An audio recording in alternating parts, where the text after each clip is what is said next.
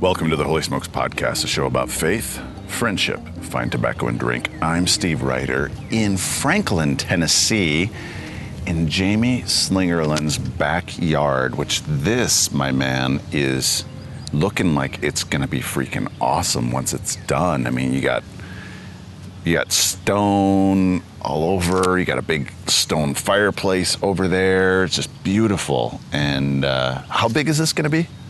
Well, it's a little over 4,000 square feet. This is going to be amazing for Holy Smokes here in Franklin. Yeah, I'm worried about Kay. I have a fear that we don't have an HOA here, but we have a pretty good relationship with the neighbors. Yeah.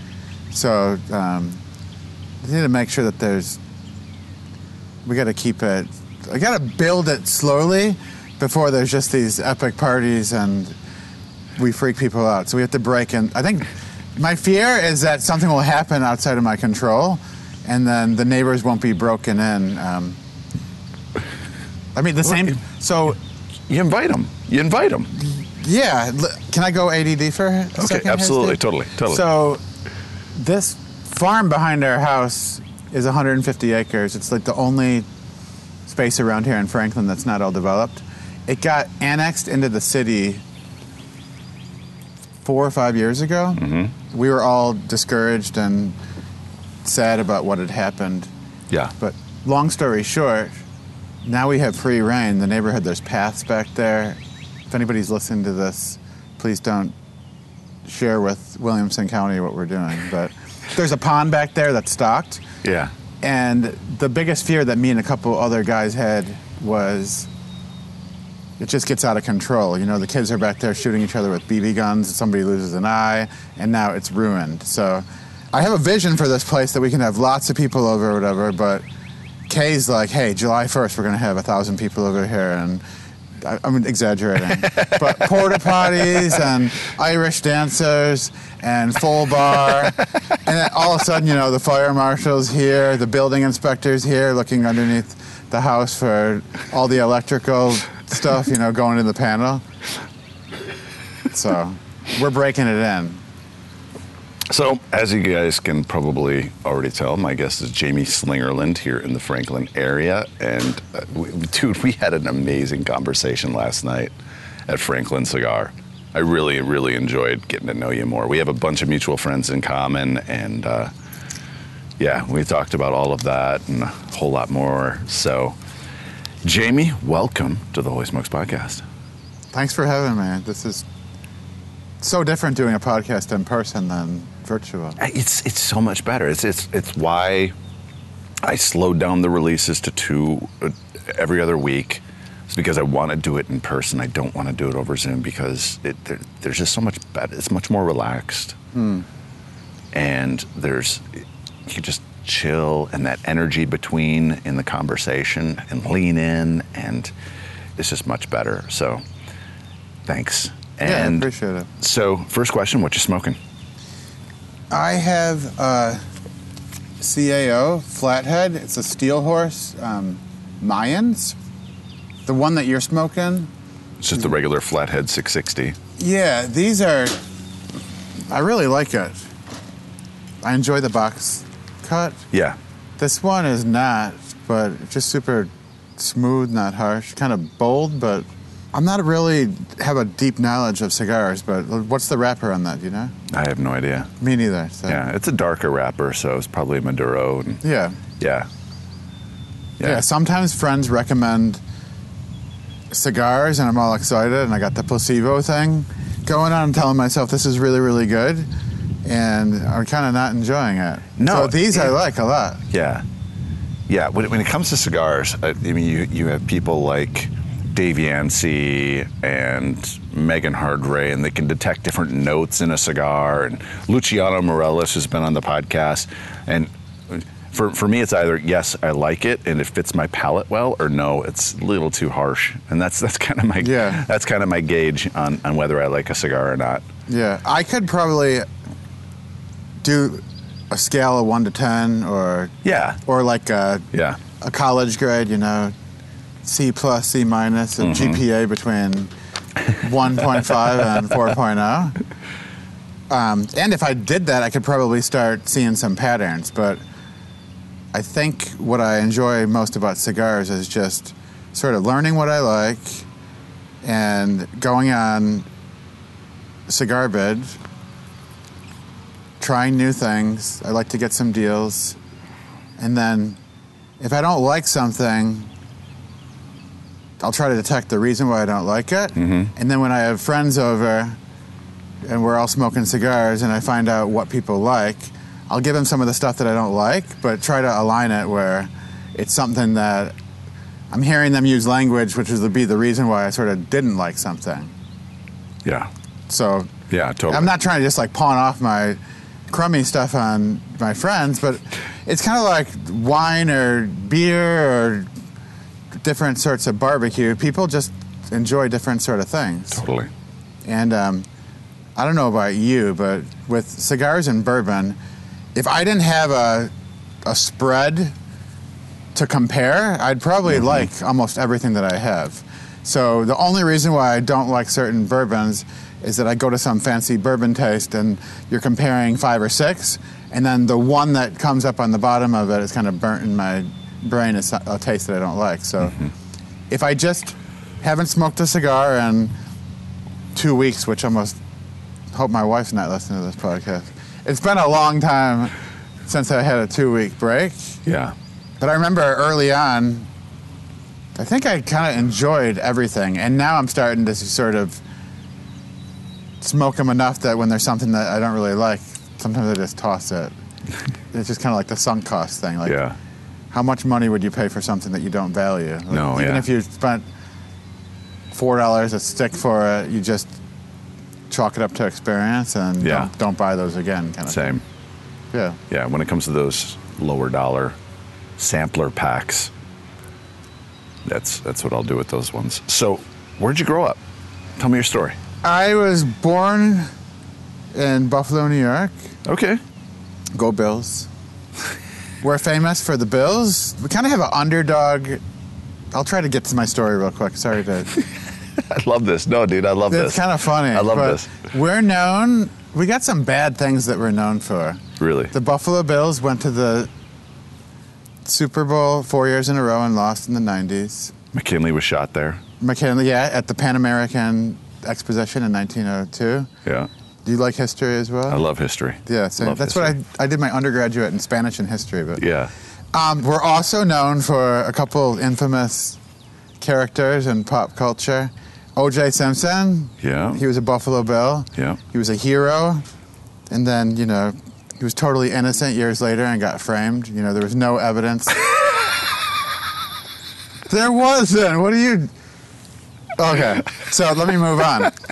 So you get the drill. We got OJ. Yeah. And then there's this other guy who was famous for leaving Buffalo, going to Oklahoma, and doing some bad... I'm not going to cuss on the Holy Smokes podcast. You can totally cuss. Yeah, I will. Yeah. He did some bad stuff in Oklahoma City. His name was Timothy McVeigh. Okay.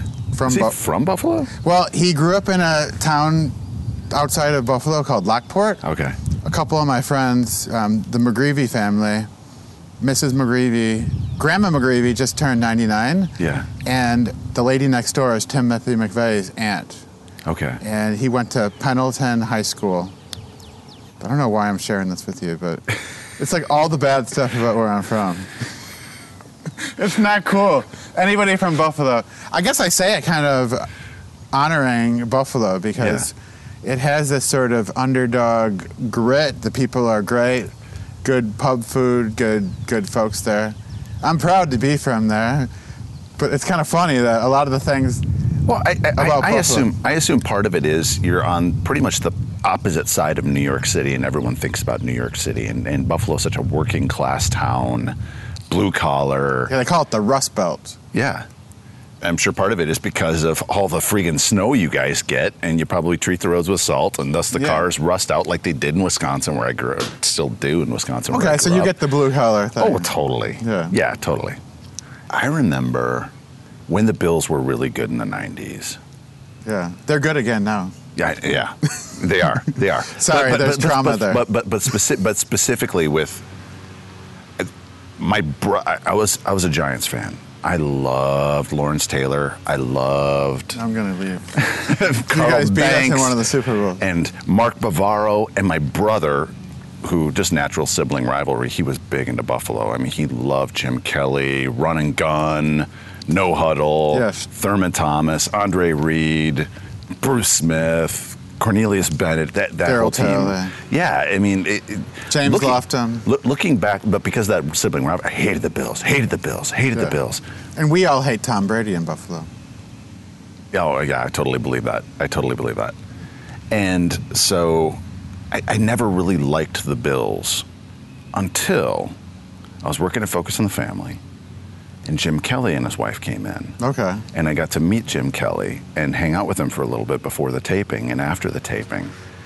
I freaking loved that guy. My God. And it just suddenly gave me this real appreciation. So here's a funny story. So Jim walks in, and Doc had one of the guys that ran security at Focus and then at Family Talk, Den Patterson. Den is just this crusty old officer from Buena Vista, Colorado, and so, but just this dry, witty, super witty sense of humor.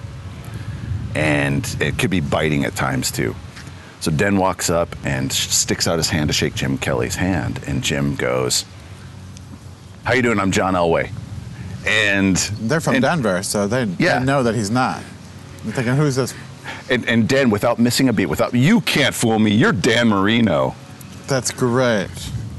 To which Jim just started roaring laughing. I mean, it was so beautiful. That'll break the ice. Oh yeah, and he was just the most authentic dude. And I was like, wow, all right. And so with this whole cancer, I'm just cheering him extra hard because I mean, yeah, God really got it. God really got a through. hold of him after he left the NFL. I would hope that it wouldn't sound gossip or mean talking about Jim this way, but our family owned a Christian bookstore in Western New York, and Jim and Jill and the kids would always come in. You know, Hunter was around then, and Hunter was his son that died of a rare disease, I think. Yeah. But anyway, I don't totally claim to know his personality style, but he's probably wired kind of similar to me and you, Steve. Maybe more kind of like an achiever type, you know, the golden boy.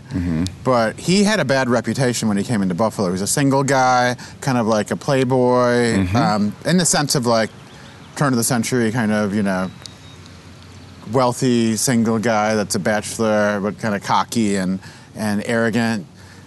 Authentically, that was his ticket to achieve because that was his persona or his mask. In Buffalo, what we saw is he really grew as a leader through, like what I was telling you about last night, that debate about shame. You know, a lot of Christ followers think that shame is an unhealthy feeling, but when we have shame and push it down and ignore it, we either become more narcissistic, more of a person that wears false identities. And so Jim just kind of got kicked in the nuts enough through his life, and everybody around him, you just saw the warrior in him where he was authentic as he got crushed. Yeah. Because I think, I don't know all of his story, but you could see just like a tenderness and a realness that happened that grew his confidence and his strength as a leader. And he wasn't looking for affirmation as much, I think, as he matured, because he kind of knew that who he was. He knew that he wasn't perfect. And I think that was like the relatability that everybody had with, and it added to the culture in Western New York with like loving the Bills, because so we felt like we knew these guys. And it wasn't like this narcissistic young college guy. And I don't know if he was totally like that in college or not. I didn't follow him. Yeah. But it seemed like people sort of knew that there was a shift. Like the people of depth kind of knew that they'd kind of seen him grow up and become a leader that people would want to follow, instead of somebody that was just ultra talented that sort of felt like they were amazing. And maybe he always felt really comfortable with his weakness or not. I don't know that about him, but it goes along with that, how earlier I was kind of seemed like I could be mocking Buffalo because it's kind of like the underdog city.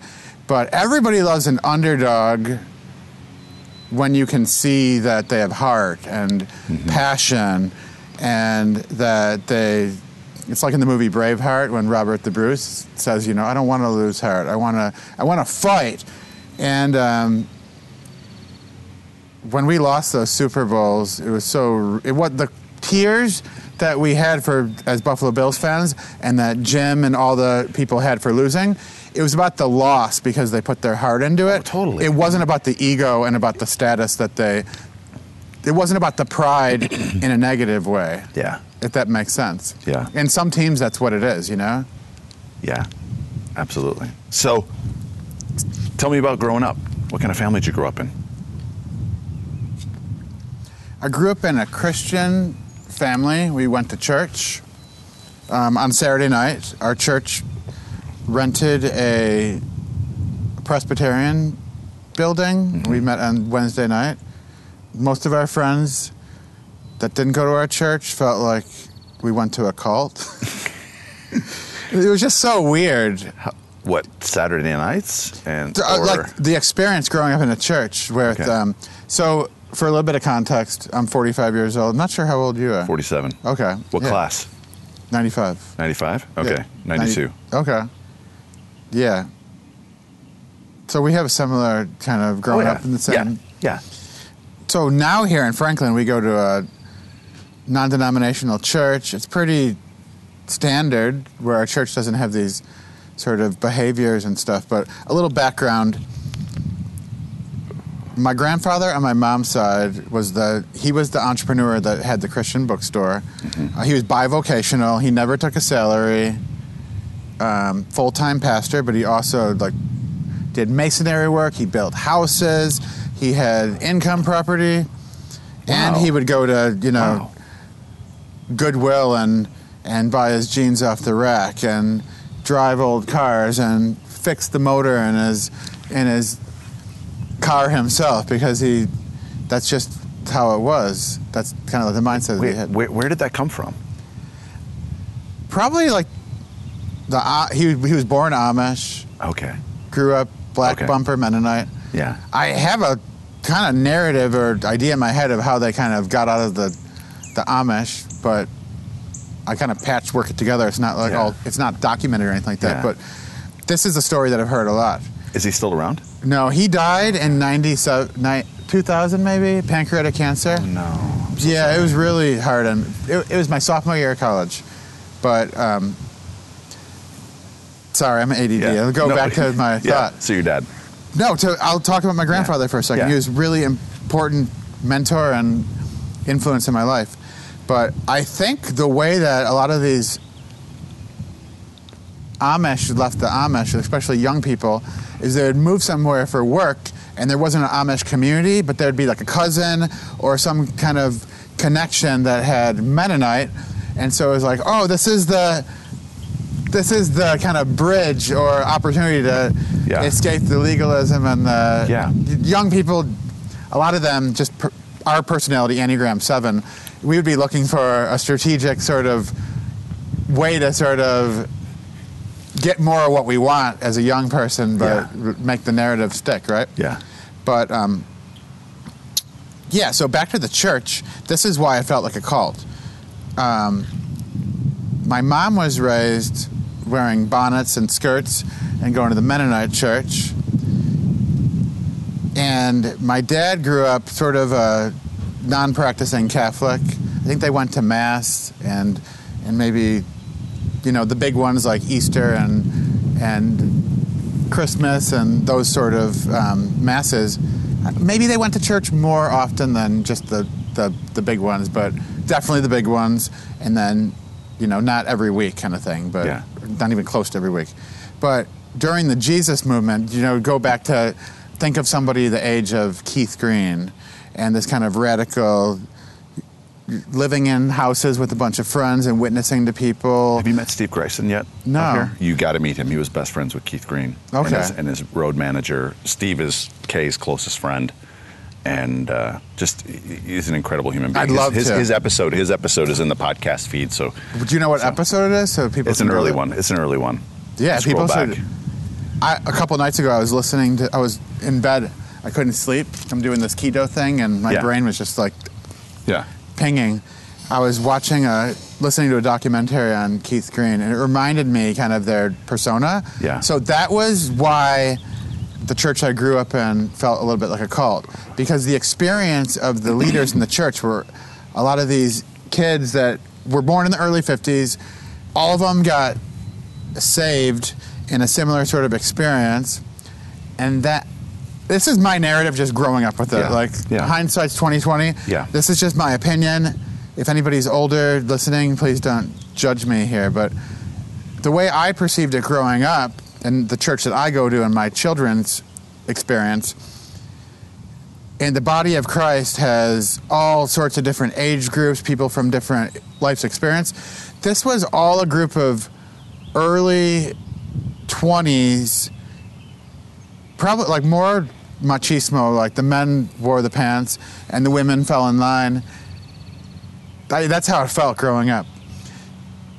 But there wasn't a desire or an openness to look for Christians that were older, that had life experience, that had walked with the Lord for years.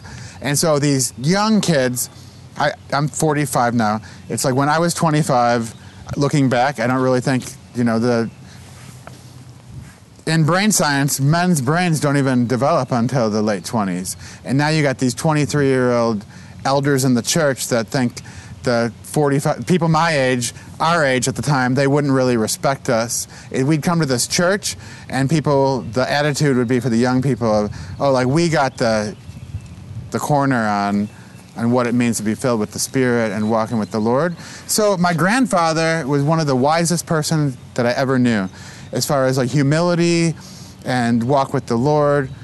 I don't know this, but remember, if I think about my grandfather's face and think about what I know about his character, probably in his 40s and 50s and 60s, a lot of his posture going to God would be, speak to me. This is what I'm feeling. This is what I'm going through. Show me what to do and help me navigate so that I can be used. And I think he was really open to being a part of my parents' story and probably wanting to be a mentor and to be in deep fellowship. And I think kind of like the knower mindset from these younger people in the church that I grew up in, just like my dad and his friends, was we got it figured out because of what we're experiencing here and how passionate we are about walking with the Lord. But I think if I could go back, if my grandfather had been alive for the last 18 or, no, more than that, 25 years, he'd probably be somebody that I'd want to just hang out with. Not a Mennonite, he didn't smoke cigars, didn't drink bourbon. It might have not been a connection. But I'd want to almost invite him into what we experience at Holy Smokes and just say, I want to hear what you think about this, and I want to share with you what I'm going through. But if I could go back and talk to I'd be interested in hearing Fran McGreevy's perspective. A friend of mine who was my dad's age at the same, he's my dad's age now still. Yeah. But what it was like to be 30 and raising kids in this church I grew up in, which was a really authentic experience. All these young people had a revival and became a Christian. But there wasn't a lot of openness to different people's perspective.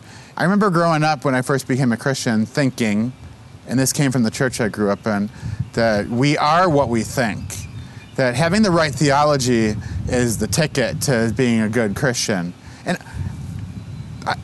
I just opened up a big thing there. I just mean your identity of who you are is about holding on to these beliefs. So when you meet somebody, it's more about what you think and what you believe than... I don't know if this is making sense or not. Yeah. No, it is. Help me out here. I'm tracking. This might not be a fun episode for people to listen to. It's kind of boring. People who are ADD like me and you will just be tracking with going all over the place. But so siblings growing up? Yeah. Play sports? What kind of kid were you? I was competitive. I had a lot of fun playing sports. The second of 5, even though I grew up with 3 other brothers, My youngest sister is 18 years younger than me. Wow. Yeah. So, yeah, it was. I'm getting better at remembering specific experiences of my childhood. I think it's all kind of becoming more and more vivid as I put the connectedness together. Yeah. But I had a lot of fun as a kid. Summer seemed really long. We played a lot of sports. Yeah. And I love just hanging out with the kids in the neighborhood. We got into a lot of trouble. I got a really funny story. All right, let's hear it. Let's hear it. All right, so there was this field a block away from our house, and all the kids, it's kind of like a pack of dogs where like the behavior becomes more and more out of control the more kids you get together. But we'd go over to Burger King and get these ketchup packets after we get like fries and stuff like that. And like one prank that we played is cars would be driving down the street, and as we see a car a long way away, we'd pretend like we're beating the crap out of one of our friends. And then right before the car would get up close, we'd smear ketchup all over them, and then like sprint away into the woods and like leave our friend like sitting there with the ketchup pack. Sorry, I shouldn't apologize. That's pretty funny. But, so I probably shouldn't get really angry or mad or. Do your kids know about that story? I think I've shared with us. Yeah, Yeah, I want them to be more open to me to share these kind of fun and child. I mean, do you have a story like that you could share? Let's see. So there was one time where a bunch of us went to an old abandoned Ringling house. So the Ringling brothers. From the circus? Yeah, the Ringling brothers grew up in Baraboo, Wisconsin, which was 20 minutes away from where I grew up. And there was this old house owned by one of the Ringling brothers. It was just abandoned, and it was out in the woods and out in these backwoods. And I remember we would go out there, and there was one time, there was a cemetery real close by that we went to this cemetery, and a bunch of us were there, and the cops showed up, and we ran, me and a buddy ran into the woods, and we're like, no way. I think he was in trouble he didn't want to be caught for something else. And so we just ran out in the woods, ended up walking out to the highway and hitchhiking our way back into Portage super late at night. Now, this is rural Wisconsin in 1991 in the fall, I think of the fall of 91. Like 16, 17? Yeah, I was 17. Good. And yeah, it was just doing stupid stuff like that. And another time we were just walking around and we just got done toilet paper in a bunch of houses and trees, and the local chief of police whipped a quick Yui, and so a couple of guys still had toilet paper rolls in their pockets, and so we just bolted down this alley and hid in his grandma's garage while we waited for the cop to kind of go away. Yeah. Just small town, just goofy stuff as kids, nothing. Yeah, when you're done, I'm curious about something. All right. So we were talking last night about the ages of our kids. I got a 16-year-old boy, 14-year-old girl, then 11 and 9. But I'm hearing your story, and I know you have a 12 and 11-year-old? No, they are now. They were 13 and 15 when Elizabeth passed, and they're now 17 and 15. So I want to know what happens inside your body or your mind if you think about your kids toilet papering a house and running in the woods and, you know, walking down the railroad tracks and listening to the song. Like we had the ghetto blasters and the tapes that we'd get that we put the little masking tape, scotch tape over the holes and record our songs on the radio. Yeah, totally. But I think our kids are doing a version of that, and I sort of shift into this responsible adult that wants them to, I hate to say it, but I think for me to have a posture of being more open to our kids having a legitimate, safe experience like we did. Yeah. Like, what would be your reaction if a cop pulled your kids up and you found out that they had smeared ketchup on one of their friends and were playing a prank like that? I probably would be serious with the cop. I like where this is going. And then afterwards laugh with them and say, all right, guys, just, mischief is fine. Just be kids. Just don't get caught. Okay. Yeah. Where do you draw the line with that? If you're going to steal, if you're going to break into somebody's house and steal $50 bills, no, just don't get caught. no. I'm very libertarian. I've become Same. very libertarian in my beliefs. And as long as it doesn't infringe on someone else's rights, someone else's property, something like that. Yeah, somebody else's pride is worth. You can do that. Pride? Somebody Oh, else's pride? amygdala. So you can. Yeah. But toilet paper is. Yeah, like my dad has these amazing stories, and I was talking. We'll go back to this one in a second, but you know, like their senior year in high school, they took apart a VW and put it together like on the roof of the high school, or let greasy pigs out in the hallway during homecoming. And I think until the last couple of years, my oldest is 16, I feel sad because I think where I was about becoming like the stuffy old adult that doesn't have a sense of humor when it comes to my children's behavior. But I like to think that I would do the same thing if my kids got busted for that. A couple. Okay. Yeah, this is good. You see? All right. Yeah, totally. A couple. There's a development that's a block away. Yeah. And two young kids that I'm not going to mention their names. They may or may not be my kids or neighbors, but you know they're my. A couple of their friends, they broke some windows, and these are like $1 million houses that were being built, but they broke some windows with rocks. And when they got caught, they were really freaked out. Yeah. It felt good to not, lay into them and be this authoritarian guy. Just find out like what they were feeling, what was. Yeah. But that was one of the libertarian thing that you're talking about. That's crossing a line. But Yeah. Yeah, but and here's the thing: there are certain kids that when they get caught and when they get in trouble, they don't. Like there was one time I remember I would drive around when I got my license. I was driving my dad's Yamaha 250 around town, and I found a dirt road. Yeah. Just a small road that hadn't been paved yet. Those things can go fast though, 250, right? And I remember I stopped, and I'm like, oh, I want to, create a little rut here, just front brakes and just. Spoiler alert. And an old guy from the neighborhood, he ran out of his house. What the hell are you doing? Started yelling at me, fill that hole in. Okay, sir. All right. I filled it in, and I didn't do that in front of someone's house. I did it on an abandoned dirt road.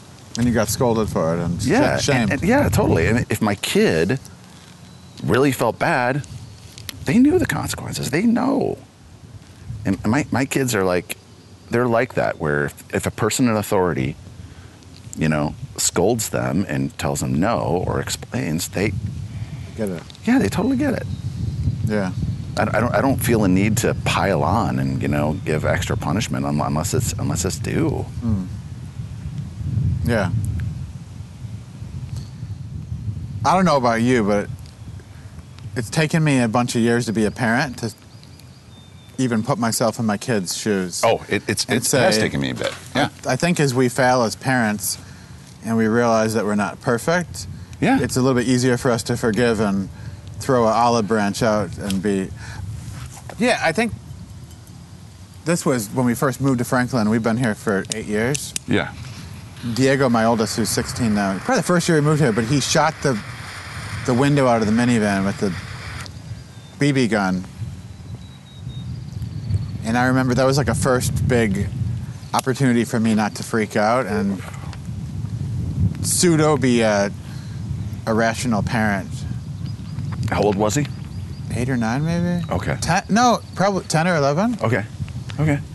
Yeah, it was hard for me though I came out and I was confused because I was trying to roll up the window in the minivan, and then nothing was rolling up, and I saw glass everywhere. But yeah, what would be a childhood without having those experiences of screwing up? And it's the wise parents that realize that the relationship is the most important thing. Yeah. And to not break that relationship by wounding the child in such a way that the relationship is harmed. Yeah. And that's something I learned. I mean, from my years of listening to working on the Focus on the Family daily broadcast and hearing these just parenting anecdotes and stories and marriage and you guys had like Kevin Lehman on there, though. Oh yeah, a whole He's bunch. from Buffalo. Okay. And he went to the same high school as my dad and Yeah. friends of the family and stuff like that. Yeah, I learned a lot of that stuff from him as far as what you were saying. Become more of a guide as a parent so like our kids can learn through experiences and authentic experiences. Yes. Yeah. It can be hard. It's been hard for me to relearn that because it wasn't necessarily modeled to me. Really? But we got away with a lot of stuff, so that was part of it. It's like we learned how to not get caught, which was, I guess it's a life skill. Yeah. Mischief. So what'd you do after high school? I squeaked through high school, and then I went to ECC, Erie Community College, better known as Easy Credit College. That's what they called it. And it took me about 90 minutes the first day of school to realize I had to get the hell out of this college as fast as I could because I didn't want to be there. It felt like glorified high school for flunkies.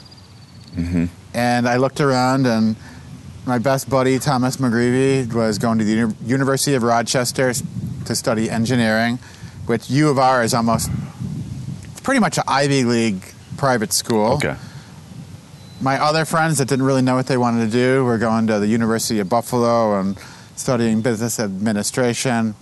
A lot of my friends were very clear on, it doesn't have to be perfect, but this is the path that I'm going on. And just like they wanted to do above average in high school, mm-hmm. they wanted to do above average in college, and I was just clueless. But yeah, I knew not that there's anything wrong with blue collar at all. In fact, I'm encouraging my kids to really, you could do it. I mean, the guy that's building my patio, you could probably, a lot of professions, you could do way better if you learned a trade or a skill and started a business. I mean, the pathway to seven figures, right? I've got a buddy of mine that I grew up with, and straight out of school, he took up bricklaying. Oh my gosh. And the dude now is like financially way ahead of those of us that went to college. I mean, he's got a home up in northern Wisconsin, right on the lake. Yeah. He has hunting land. What's a guy who builds these fireplaces and has a company make compared to a school teacher? Yes. Or an attorney that is working just working 80 hours a week and making $175,000, giving away it sounds like I'm mean. No. Probably a lot of attorneys just turned off the podcast. No. I mean, back to the Easy Credit College, it's a couple of years before my parents had taken me to this open house for this vocational high school program called Harkness. And I felt, looking back now, it was shame again and confusion, sadness, just not understanding how I was wired as a person because I wasn't particularly good at academics and sitting in a classroom and learning the skills and getting A's and B's so that I could do well on the test. But I sure as heck wasn't motivated to take apart a small engine or frame a tool shed or change the brakes on a car. And because it wasn't, either one of those was not authentic and in my wheelhouse, I felt kind of confused on what the pathway was. But when I got to ECC, I was like, I just have to get in. I knew that I didn't want to go work at a restaurant, or I was already working at a restaurant. I was already doing these, high school and college kind of jobs, valeting at restaurants and working as a busboy. I knew I didn't want to just go and do that, and I knew I didn't want to get an associate's degree in HVAC. And I didn't even want to think about what I could make starting off if I had HVAC skills. Yeah. So I dedicated myself to being more studious so that I could get a GPA at Easy Credit College. Sorry if there's any ECC alums. But Yeah, so the next year I went to the University of Buffalo, and that's the year where my grandfather, the Mennonite pastor, we were on the church softball team for Harris Hill Mennonite.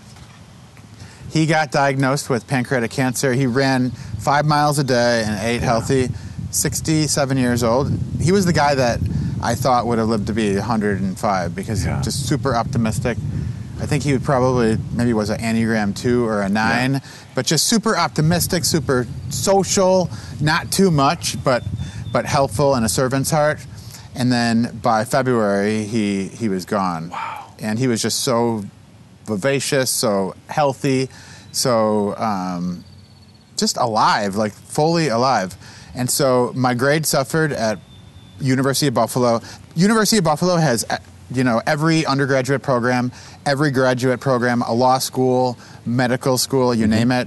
Huge school, multiple campuses, kind of like humongous, right? Yeah. And so what I discovered through at University of Buffalo is that I did have the confidence and the brains that I didn't think I had to step up to the plate and sort of figure out how to be an adult and be in a classroom and have a little bit of autonomy. But where I struggled was my grades suffered with Psychology 101 because there was no papers, basically it's show up and report to your TA, and then we have this final exam. There was a midterm and a final exam, and I kind of bombed those. I mean, I probably got like a C on those exams, and I studied my butt off, but I didn't know how to be disciplined when attendance wasn't mandatory, engagement wasn't mandatory. If you were a brainiac, you could probably just like read the book and do the midterm and do the final and pass the class, kind of like a CLEP exam. So I transferred out to Buffalo State College my junior year, and then like in Tommy Boy, they say, a lot of people go to college for 6 years and they're called doctors. So I went to college for more than 4 years. My major was social studies, secondary education, and then I'm a white guy. I had a full head of hair. Now I'm a bald guy. But at the time I think I was good looking and not necessarily confident, but I liked people. Yeah. I was social. I had a beautiful blonde girlfriend that was the time in my life where I became a Christian, 21 years old. Really? You grew up in the church and you didn't really... I kind of never made in the church that I grew up in, kids weren't baptized, kids weren't like a part of the service too much. The idea was, wait until your prefrontal cortex grows a little bit so that you can make a rational decision to commit and follow the Lord, which I'm still figuring all that stuff out with my kids. But long story short is I did make a commitment to follow the Lord by myself. I wasn't coerced. I didn't have a knife to my throat or any kind of manipulation. I saw my need, and I sort of had thought that being a Christian was the way to not have fun and all these restrictions. Then I realized I wanted to be in a relationship with God. But I think I was confused, my identity, and then I was grasping for straws for my major, and I think subconsciously I kind of had it wasn't a midlife crisis because I wasn't a mid-career, I wasn't a midlife person, but I didn't know I was an Enneagram 7. I knew I was extroverted. I didn't know anything about Myers-Briggs or StrengthsFinder. I didn't know that I was really curious about human behavior, and I didn't know the love I had for different types of people, and so I'm rambling here. I say long story short over and over again and just keep blabbing. I'm processing this with you, Steve. Yeah, no. It was the middle of my second to last semester of social studies education. I was in the history department taking a class. It was a survey course on the history of the Vietnam War. I loved it. It was so interesting. And then I saw on one of these bulletin boards outside of class, study abroad program, and it was a semester in all these different places, and I felt like this, almost like I never connected this, but the story of my grandfather moving out of being Amish to being Mennonite, I think it was a subconscious Hail Mary to try something else before my life, the script was kind of written out. Like, marry a beautiful white girl, become a history teacher, live in the suburbs, get an above-ground pool, take your kids to Disney, have summers off, etc. That was kind of like the career path laid out to me and the life laid out to me. So instead, I was like, pack in some fun and experience real living by going to somewhere for a semester. And I had taken 2 semesters of college Spanish. I had taken Spanish 101, and I got a D+ the first time I had taken it. And then instead of going to Spanish 2, I went back and I took Spanish 1 again with the same professor, because I was told that they could average the 2 grades, and I really wanted to learn Spanish. Like, I wasn't checking off the box. I wanted to learn Spanish. We had friends, the Baldukes, that were missionaries in Puerto Rico. They were a mixed couple. A white bald guy that married an African-American lady. 6 kids. They were our closest friends. We were pen pals. They came to visit our church, and they always stayed with us. I had fantasies about visiting them in Puerto Rico.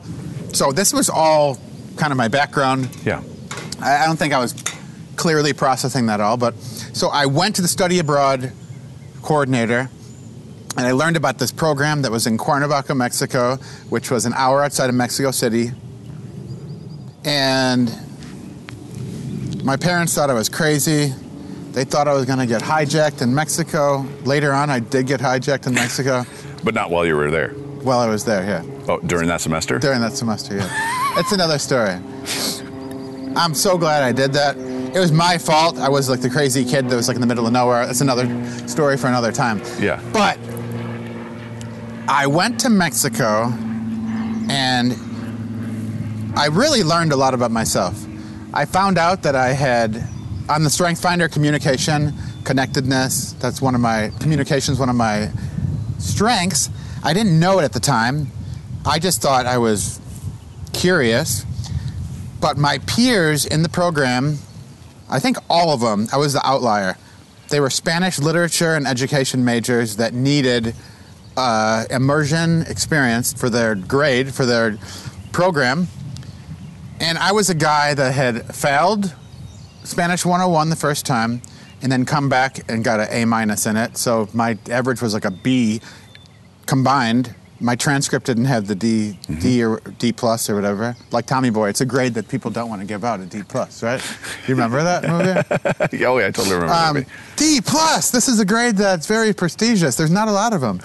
So I didn't get a D+.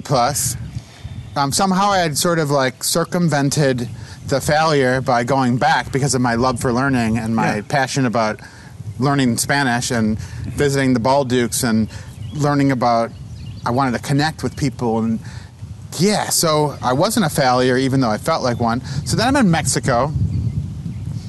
I couldn't take any classes with any of my peers because they were all reading Cervantes and Burgos and all these poets and scholarly stuff and, you know, Latin America and Spanish lit. So I had a teacher one-on-one that probably felt like they got the short end of the stick. Like, there's this gringo guy, and he, you know, we're going to give you the guy that doesn't know any Spanish and just, like, hang out with him. So I made friends with all the teachers that were, you know, early 20s, and they were teaching at this college program that was kind of more, you know, the FBI sent people to the school where they could cram in and learn a bunch of Spanish in 6 weeks. But I had a ball, and it was so stimulating because every day I got just to, everywhere I'd go, I'd learn. I'd go to the market, and I get to like put all these words together and sound like a buffoon. But by the end of the semester, I definitely had more of an ability to take a risk and put myself out there than any of my peers. Yeah. But they could write a paper that would blow your socks away with like the right pretérito, the preterite form of the verb, the imperfecto, all these, you know, subjunctive, these advanced grammar conjugations and talk about what they learned in the history of Mexico class and put it all together and do a good paper. And I could just stand up there and talk about my experience going to the market and what I learned from my friends when we went to the bullfights and we went into Mexico City and went to these parties, and about Mexican traditions and about the food and about the culture. So I had to kind of write some papers that I didn't do well on, but I got a love for Spanish. And then I got my dad to visit me when I was in Mexico, and now when we travel to Mexico, my dad a lot of times comes with the family. And then I went back to Buffalo State College I had got 18 credit hours of Spanish in one semester. I got A's on all of them. The dirty little secret is, in the program that I was in, it's pass-fail. It's like you get an A or you don't get a grade. Or you don't get a grade. So I got 18 credit hours of, I'm working 80 hours a week every moment that I'm awake, living with the family and learning Spanish. And so I go back to Buffalo State with Spanish 101. Well, I already taken that. So I got Spanish 102. I got Spanish 201. I got Spanish 202. And then I had these 300 level electives for history of Mexico. You know, we learn, they bring in special guests, we write a paper, we cook a meal. This was like the special meal prepared for the president of Mexico from the head chef that lived in the palace after the Mexican Revolution. And so like I'm writing papers about like the food and what it tastes like and what happened in the country. So I go back to Buffalo State, and now I would have done student teaching for history, and now I'm just like, screw that. Like, I'm not being a history teacher. I'm going to be history and Spanish major. And so now I have another 30 credit hours that I need in the subject matter of, or 25 or something like that, 18 to 25 advanced Spanish credits, because all I have is like the prerequisites and like 2 higher level classes, because you need all these sort of 101, 102, 201, 202, and then 300 level classes. So what am I going to do? Yeah. I have to sit in the classroom and take Spanish lit and learn all this stuff that I never really did good, or I could find a way around taking all these advanced classes. So the first day of school, I identified the professor that everybody loved and was probably a 7 or an Enneagram 5 with the 4 wing or something like that. But this guy was like the professor in the Chronicles of Narnia. Like, he had a sparkle in his eye, kind of crazy, but had 3 doctorates, in multiple languages. So I went to his office hours before school, and I said, I want to audit advanced grammar and composition, Spanish 415 was the course number. And he looks at me, he's like, you don't have the prerequisites, like, get the heck out of here. Didn't use the word heck. And then I turn away, like walking away. He just starts laughing. He's like, get over here. He's like, I'm not going to let you audit the class. I'm going to assign a forced registration class for you, and you have an A for being in my class. Like, same thing that happened in Mexico. Yeah. So what I realized is I didn't have the capacity to engage in the coursework and pass the class. But he had decided, like, I see something in this kid that is just going to take a risk and show up and just learn. Yeah. And so I went to his office hours. I had lunch with him. I couldn't read the text. Everything was too advanced. I got an A in his class. But mid-semester, this is what happened. He said, Dr. Rosario is a friend of mine, and she's in charge of the National Exchange Program. It's this amazing program.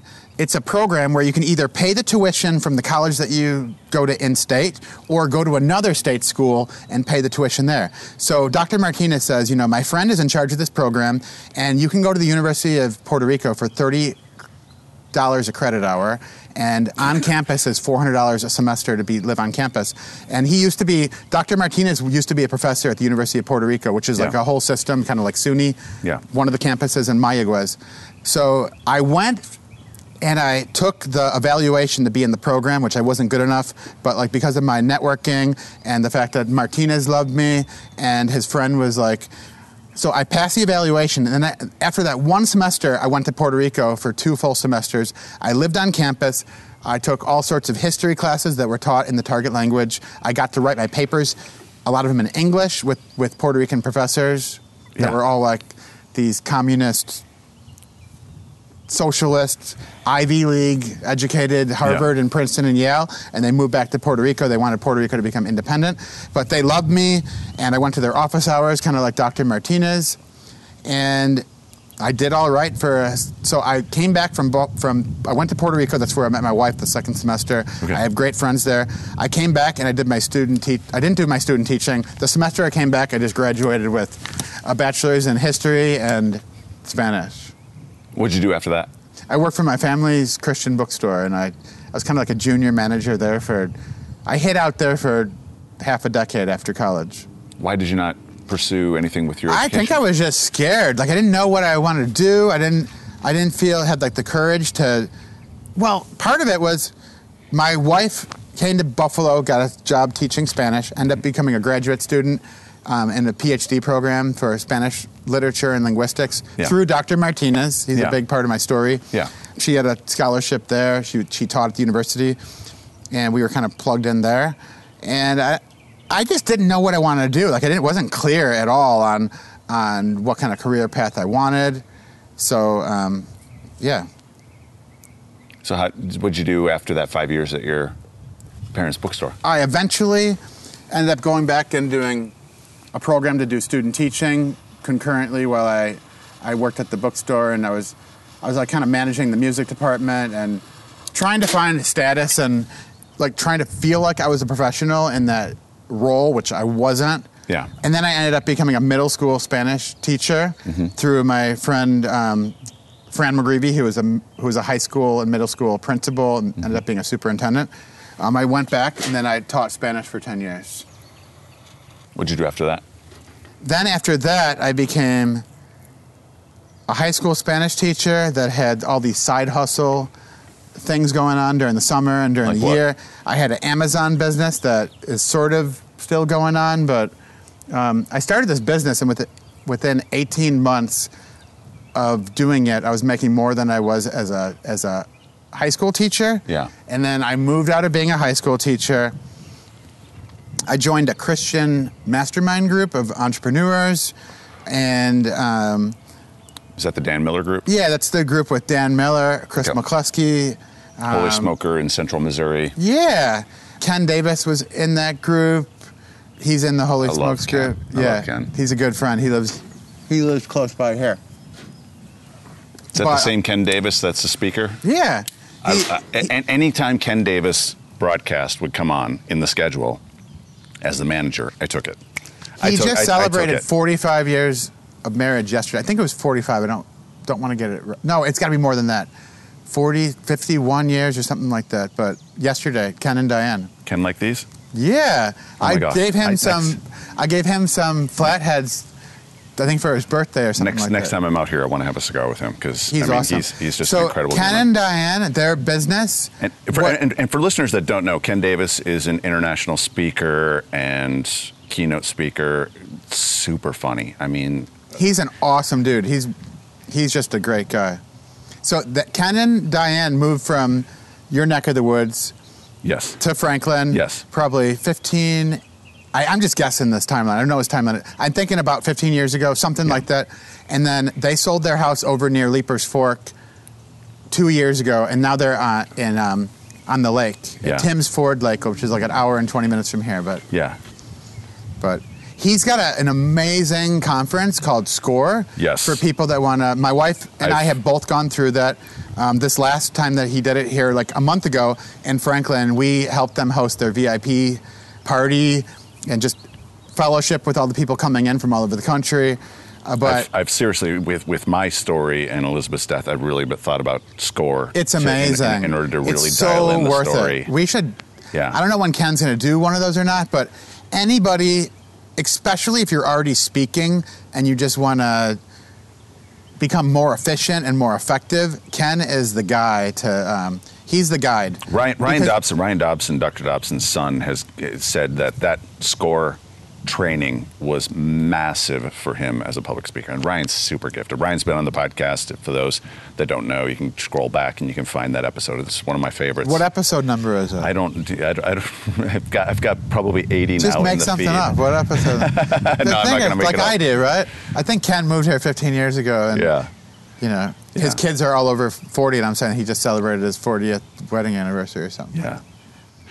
So, at what point did you move out here then? Because you were a teacher in Buffalo, or did you I guys was a leave? teacher outside of Buffalo. My wife and I were both teachers. How'd you end up here then? So that mastermind group that I joined, it was been a little over 10 years ago that I joined Dan's group. That's where I met Ken and people like Michael Hyatt, that my wife is now working for as a Yeah. contract coach through them. It was Dan and Chris McCluskey and Ken Davis that introduced me to their friends. Yeah. But I'll throw you the lighter here. He's lighting up his stick. It went Yes. out. But yeah, I hired my first coach, and I was coming to Franklin 3 times a year with a group of my friends. We did life together, and we were in the spot where we lived in the Parkside neighborhood in Buffalo. We had a 3-3 double, which basically is a 3-bedroom, 1-bath flat with rental people upstairs, 1,500 square feet, and we had our 3rd or 4th kid on the way. Yeah. 4th kid on the way. Giovanni is 9 now. Yeah. I'm trying to get the timeline right. I just make this stuff up. And so for 2 years, I was working on my own in this business, selling physical products on Amazon before they had FBA, which was like send all your junk to Amazon, like getting 15, 20 cameras, lenses in the mail to my house. I would unpack them in my attic, listen to all sorts of podcasts, this extroverted guy, like just working 60 hours a week. It was like my 2nd or 3rd year into that. I was doing $500,000 in sales, just Wow. like out of my attic, which was like, that wasn't my gross, but it was just like, Yeah. I was just like, I had all the scarcity going on because we were deeply, and I think we had paid off our debt at this point. Yeah. We did the whole Dave Ramsey thing, like we're debt free, screamed. Again, another trip back to Nashville, and just like, this is really cool here. But our house, like we had no closet space. Our kids are making all these noises, screaming, and just a household.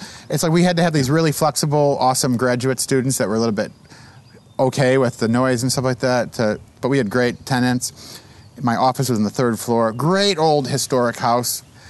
But it's like we needed more space, and we were coming to Nashville really regularly. Ruthie had been here. We had friends here. We were friends with Dan and Joanne Miller, people here in my mastermind group that we could stay at their house. And it was so magical coming here. Like we'd stay at somebody's house or in a hotel and then go over to Dan's converted garage into a barn where we had these amazing mastermind meetings. Yeah. And there was all these people I looked up to, like Ken and Chris McCluskey, and when they spoke about the life that they had built and the kind of adventures that they take their kids on, I was like, we could do this because our kids were so young. Ruthie wanted to homeschool. I was really scared of that because I thought, kids at home, like, how do we do this? Yeah. And then McCluskey ended up becoming a mentor and a really good friend. I sort of looked at him as this guy that was like way too busy to invest in any of these young people, but he had me and a couple of my buddies that had these young kids. Like, he had kids growing up, and we kind of had this, I don't know if Chris would explain it like this, but we had this barter system thing going on where, ironically, we offered a ton of value to him. We would mastermind and talk all about how to build your income so that you could stay at home with your kids and travel and go places.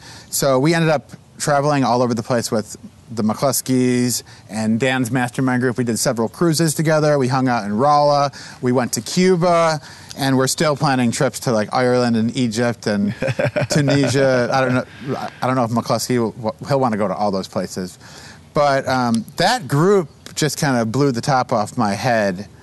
And Dan always has that question: what does this make possible?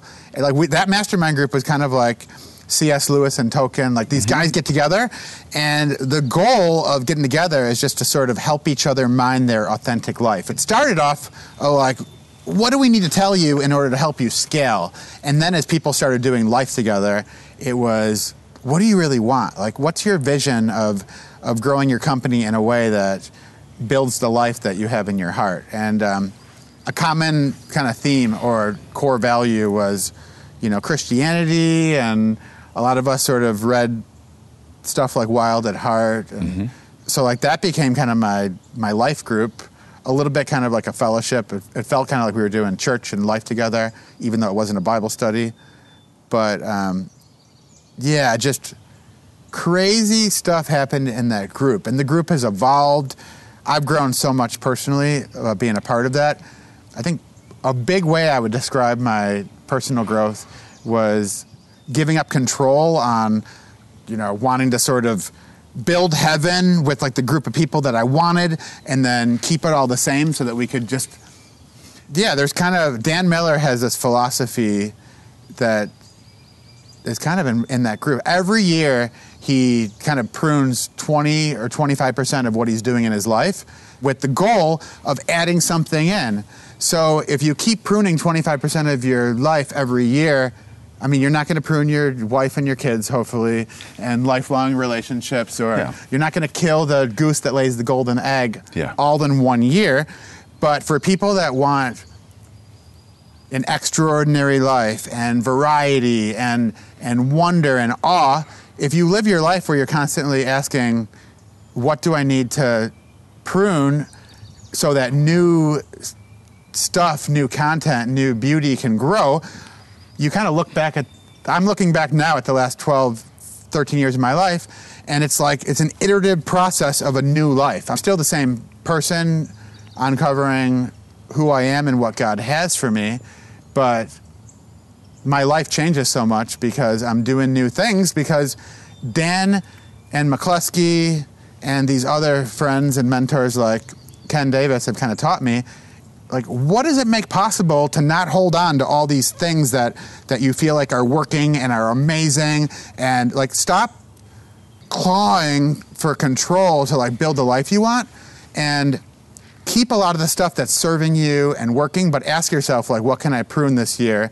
to make room for something that maybe you wouldn't necessarily just, it's kind of like the idea, like don't get McCluskey started on this idea of like a Christian person saying, I'm going to take the palette and the manuscript and the pen away from God and sort of create my own script. Is like, what if you co-create that with God by leaving some space? So like God says, Jamie, Steve, what do you want? And he listens to us and he honors this part of us that has these desires and this willingness and this hunger to grow a business in a certain way. And maybe if we're not listening to him, we sort of feel like we're doing it on his own. If we're listening to him, he probably gives us some permission to take ownership, and then probably gives us some wise counsel and some resources and tools to go along on the journey to make it easier and better for us, hopefully. But when we intentionally take 25%, like bigger than a tithe, and say, this is what I'm doing, this is how I'm spending my time, this is the income stream, this is like the group of people that I'm spending all my time with. And now we sort of have this philosophy of like, let me open up my fingers, a lot of times not willingly, but like my fist is, if you see, I'm holding my hand with my fingers clenched.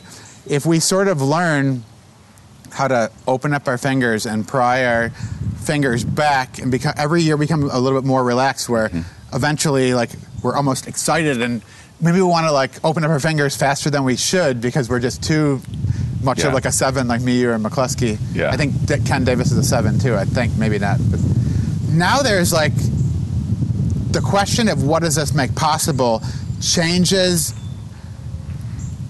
in the course of time, because we get more excited about things dying and new growth than we did in the past because we were hanging on so tight. So a group that has been amazing, like McCluskey just left this mastermind group that we're in 2 or 3 years ago, and I know he grieved, but I think he's grown way more than me. But this idea of what does this make possible, like we just know, seeing God's fingerprints and seeing what he's done as we let go, that you got to let go of some things in order to allow new things to grow. Like you got to cut the tree back if you want it to have new life. And that's been one of the hardest things for me to do the last bunch of years, Steve. I think that's kind of like, I don't know if Dan thinks about what his mastermind group, like the ethos and the vibe in that group, but that's something that I've learned. That's what's been really helpful for me being a part of that group. And that's why I can't leave. People are like, isn't it stagnant that you've been in this group for 12 years? I was like, it's not stagnant because the group is not the same group it was 2 years ago. It's not the same group it was. There's only like 3 or 4 of us that originally joined the group. I mean, when McCluskey was in it 2 years ago, there was only 6 of us that have been in the group since the inception. And my closest friends that are still in that group, I'm thinking of Michael McGreevy and a couple other guys. I grew up with Michael in Buffalo. His dad was my mentor guy, the principal. But we ask ourselves, like, are you going to leave this year? And the answer is always maybe. Like, we don't know. Like, but because of what we learned in that group, it seems like the people that are plugged into the group, like, we're the most open to leaving because of like who Dan Miller is and his philosophy. So people leave that group and they don't really leave us. They just sort of, it's like transition. It's like a healthy version. It's like the opposite of like toxic culture where you feel manipulated to stay. It's like you almost feel manipulated to open up your hands more and be more flexible because that's just the mindset in the group. I don't know if that makes any sense to somebody listening. Or I think so. Okay. I think so. So how did you move then from what you were doing, Amazon, etc., to getting into coaching? It was like the 20% pruning thing that has happened over the last 8 years. Why? Why have you made this move? It was just a natural building up a new stream of income that was pursuing a passion. It wasn't like, I'm not a achiever, focus-driven type, and I've seen a bunch of my friends do this. I'm going to quit my job and build a 6-figure business where I coach and mentor or consult, and they just have the ability to build a strategic plane. Like McCluskey says, it's like you're going to like build the airplane when you jump out with the parachute. Like you're building an airplane as you jump off of one plane with the parachute. Like jump and the net will appear. I've seen that happen, but I hired this guy as my coach who was in the mastermind group. It was scary because me and Ruthie were making just over 6 figures, like combined income $110,000 a year, and I hired this guy for $1,100 a month. It was like I was scared crapless. It was a large percentage of our income. It was really kind of like an eldritch experience of like bestowing masculinity and confidence, like hanging out with this guy. He was like, how the flip did you build this business in your attic? I felt like it was ordinary and kind of weak. He was like, you got something here, Jamie. Like, what else could you do? And so we had these conversations. He's not a cigar smoking guy or bourbon, but we walked at the mall and went out and shot guns and just talked. I opened up to him and he's like, Jamie, you got to like believe that you can take what you've learned and do other businesses. Like, what's in your heart? I was like, I felt like I was back in the bookstore, like I didn't know what I wanted, and it was scary and raw. And then he started saying, hey, I got this guy who isn't really my client avatar. He's in his 30s. I kind of work with these 7-figure dudes that are crushing it and have, a car dealership or have a business where they're doing like 6-figure consulting or stuff like that. Like these sort of some of my friends are in this group still, so I don't want to, in my mind, I thought of them as like, some of these people need this group because it's like they're more focused, they have something they can plug into and go to an event and be a part of these mastermind groups that it's like creates a structure of like a mastermind group where it's super helpful for them. I felt like an outlier, but long story short, he said, I got this guy who makes really good money. He doesn't know what he wants to do with his life. He'd love to build something like you and Ruthie did, 6-figure income out of their garage. They want like time with their family. And I don't know how to coach or mentor. And so like he started sending me these guys. And so I started to do a little bit of one-on-one stuff with them, $500 a month I think it was like $1,000 a month for like 2 or 3 calls. And we had this revenue kind of split. And I didn't really enjoy the one-on-one. because I didn't know how to listen deeply, ask good questions. I knew how to tell them, like, the metaphor is Jesus loves you and Jamie has a plan for your life. I knew how to tell them that, but it didn't stick. Like, I didn't have the sage ability to listen and ask good questions and say, what do you really want? Like, what's going on in your heart? Like, what's your gut say? You know, what are you learning about yourself? What's becoming clear? Like, these sort of good questions. But then I found something that I knew how to do. So he's like, what if we start a mastermind group for millennials? And so I was like, okay, I can do that. And so he's like, basically what you're going to do is you're going to facilitate a weekly Zoom call, and you're just going to mastermind and share screen and let, like, people can show their business plan. And, like, this was like, you know, a 35-year-old guy that's making $160,000 as a director in a company, and he doesn't want to work for corporate. Like, this is the days before you worked at home on your laptop. Like, he wanted to be home. And so, like, one of the guys in my group wanted to build a company with physical products on Amazon and do all this other stuff. So we got together every week, and each of these guys was paying $300 a month. It was like a group with like 8 to 10 guys. And, like, I facilitated that group for 3 years. And, like, we collectively decided to put the group down.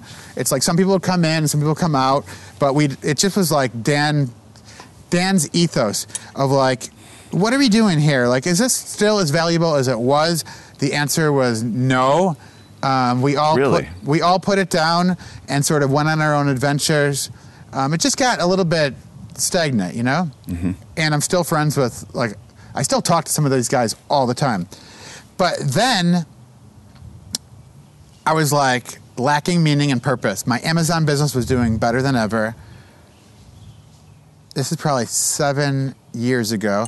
I was lacking purpose, and then our mastermind group went on a cruise, 48 days cruise with Dan, and McCluskey brought all his staff. He's like a professional Christian coaching institute. Yep. He brought all these world-class coaches that teach at his institute. Big plug for PCCI. That's where I did my training. That's where Michael McGreevy did his training. That's where Chris Niemeyer did his training. That's where Mark Ross, who's still in the mastermind group, my coach, Mark Ross, he's in the PCCI page. My wife and I had a lunch with Fran Lamatina, who's MCC, and a lady named Susan Whitcomb, who's like a brain science ninja.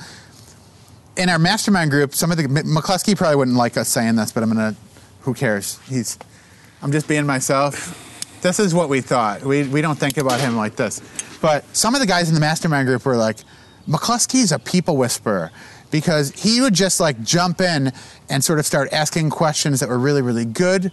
And a lot of the people in the group would start to, like, give advice and tell people what they need to do, or like you haven't thought about doing this and you could scale this.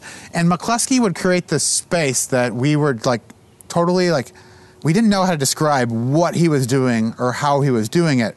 But the people that had really good ideas couldn't jump in and just start saying what they thought about what the person needs to do, because it was so powerful what was going on.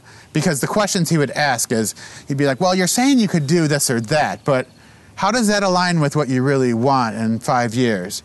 Or, I've known you to be really excited about X, Y, and Z. This thing over here seems like it's not going in that direction. Tell me what you think about that. And the person would say, you're right, like, when I get all excited about this. So I guess the epiphany that I had on that cruise is that coaching is just one skill. There's mentorship, which is just as powerful in the right context. There's consulting, which is just as powerful in the right... All of these can be equally or more powerful in the right context. But I had seen that what I was doing before was I was trying to be a coach, and, like, I didn't even, like, know what these different things were. I was just saying, I never learned to, like, shut up and listen. And a lot of, like, the mentor that I had hired was really good at doing all these 3 different things. He was just wired to do a hybrid. And what I discovered is I wanted to do the coaching thing. I got burned out being a Spanish teacher. I got burned out being in my attic sending, these 100 items to Amazon in a certain week. I was like, at one point, I was selling like over 100 cameras a week on Amazon, and I wasn't having fun doing it. Mm-hmm. And I wasn't having fun getting on a call and trying to perform in front of one of my clients to try to like figure out like how to scale their business. But then when we got coached by some of these coaches through McCluskey School, I was like, I could do what I did as a teacher. And what drained me as a teacher is going into my basement and like finding all the sporting goods things and building a perfect lesson and getting in front of the classroom and performing. But what didn't drain me as a teacher was coming alongside my students when they were working on a project, and I said, hey, what do you think about X? Or, you know, what kind of project do you want to build? Like, what's authentic to you? What would make this exciting for you? And then I would just walk around and kind of see what the kids were doing and try to like sort of steer them in the direction that they should go, instead of like, Jesus loves my students and Jamie has a plan for the way they should learn and the way they should fill out the test to get the right grade. This was like, what if it's all about the student and what makes them come alive and the direction that they want to go? So I guess I feel a little bit of, I want to say this in the context of this conversation, because it's not just me and you, but I want everybody to know that I don't have a chip on my shoulder or a problem with the way my old coach coached, or the way Dan does a mastermind group and does a hybrid of consultative coaching where he's got some skills and some ideas that people would come to Dan because he's an expert in a certain space and he can see some things and answer some certain questions that'll help them. But for me, that was the part of my teaching, the performing and being an expert, that burned me out. So I wanted to learn the skills to come alongside my students when they were doing a project and learn how to like maximize the ability to help them take their project to another level. So co-partner with my students when they're doing something that they're doing, and just come alongside and say, how can I help you make this even better? And I think what my students, like my people in my own client roster for what they come to coaching sometimes because they think I'm an expert, and what they learn after a while is that they need to take responsibility for what they really want. They need to take responsibility for everything, and I just come to them and help them get clear on that stuff, and then we go deep and move forward. So it's kind of like if my students working on a project were saying, hey, Mr. Slingerland, like, tell us what we should do for this project, and I can say, well, I can brainstorm with you to find out some different options of what you can do a project on, but if we're going to brainstorm, you need to start, because what are you really excited about? And so like I learned that through McCluskey School to become better and better at getting out of the way for my students and like inviting them in to like greater leadership by saying, I'm an expert on partnering with you and helping you get what you want, and I'll be a thought partner and add to that. But there's no way I'm just going to tell you what you need to do. That's low-level clarity. That's low-level mentorship is, Steve, I'm going to get together with you, and if I go on a bad website, you're going to get a notification, and I'm going to get a notification. High-level accountability is, what do you really want? And if you say, like, I want to be off my phone and I want to be focused on being really intimate with my spouse and the people that I get to, and I would say, well, let's brainstorm on some ways to like move in that direction. But like if I jump in and just say, hey, smart eyes and like all these accountability things so that you don't, that's kind of like me just saying like, Jesus loves you and Jamie has a plan for your life. Does that? Yeah, totally. So, I mean, but like if Steve says, hey, you know, like I've been thinking about getting this app called Smart Eyes, or Jamie, like let's brainstorm on some ways that I can just like avoid the triggers and build healthy habits. I mean, we could say like, well, this is a thing of the heart, like we need to deal with something else, but let's look for some easy, simple ways to build accountability that is going to help you get what you want, kind of thing, you know? So, I mean, that's a really long-winded way to kind of explain what the difference between coaching and mentorship and consulting is. Yeah. What are the main issues that your coaching clients are running into? Because chances are there are people listening right now that they're going to be dealing with these exact same things. Yeah. So can we brainstorm about what you think it is? Because I don't think I'm not a super process guy where I can say, you know, I got the Ken Davis model score. I'm going to share with you the 3 biggest pain points that corporate executives and entrepreneurs have, because I've learned it through 1,500 hours of paid coaching. Yeah. I think everybody's different. Yeah. But I would say that there's themes that are the root of what's holding us back. What are those themes? I would assume probably self-esteem, identity. No. You're taking stuff from our conversation last night. No, that's self-esteem. I think is probably the biggest. I mean, Eldritch says like the question that every male asks themselves subconsciously is like, do I really have what it takes? And I haven't read like enough Harvard Business Journal articles and stuff on brain science to quote the right stuff, but I feel like it boils down to having courage to do what we know is right, and then we have all sorts of reasons to second guess ourselves because of what we tell ourselves, what other people tell us, and our past. And so I think self-esteem is a huge thing. I mean, we could talk about this for a second. Like, let me ask you. Yeah, no, go for it. If you want to grow in confidence, like what needs to change in order for you to feel more confident at like a deep level? At a deep level. First thing that comes to mind is rest. Because I can get so harried in the minutia and trying to make things happen, but rest and really listening to my spirit and what's bubbling up. And really kind of digging into that. So you listen to your spirit when you have rest. Yeah. What do you listen to when you don't have rest? My head. What's the difference between the message you hear from your head and your spirit? My head is, I got to be moving. I got to be doing stuff. I got to be progressing. I need to perform. Mm-hmm. Can you say in one or two sentences the difference between what your head tells you and what your spirit tells you? Try to bottom line it there, just for the sake of the audience listening. Yeah, my head's all about performance, and it's something I really had to work hard on, is trying to get over perfectionism. Because I'm not quite sure where that really came from, but my spirit is just quiet, take a moment, and the answer will slowly bubble up. I have an infrared sauna down in my basement, and I absolutely freaking love it. Yeah. And it's my place to really just quiet and just decompress. Yeah. Yeah, and in that space where you're quiet and decompress, you listen to your spirit, you grow in confidence because you have clarity, and you sit back and you listen. If you take fear in your heart and you overthink it, it leads to anxiety and worry, and you roll these thoughts in your head, and it shows up in your shoulders, and in a headache and the shortness of breath when you're meeting with a new perspective that could be your biggest client.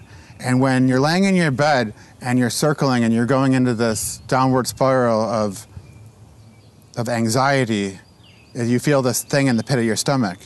And when you're in your sauna and you're listening to like a praise and worship song, or you're being totally quiet. It's totally quiet. And you're saying, God, what am I afraid of?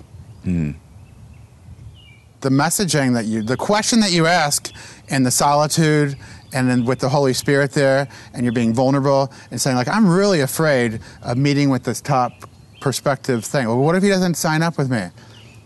And you're being quiet.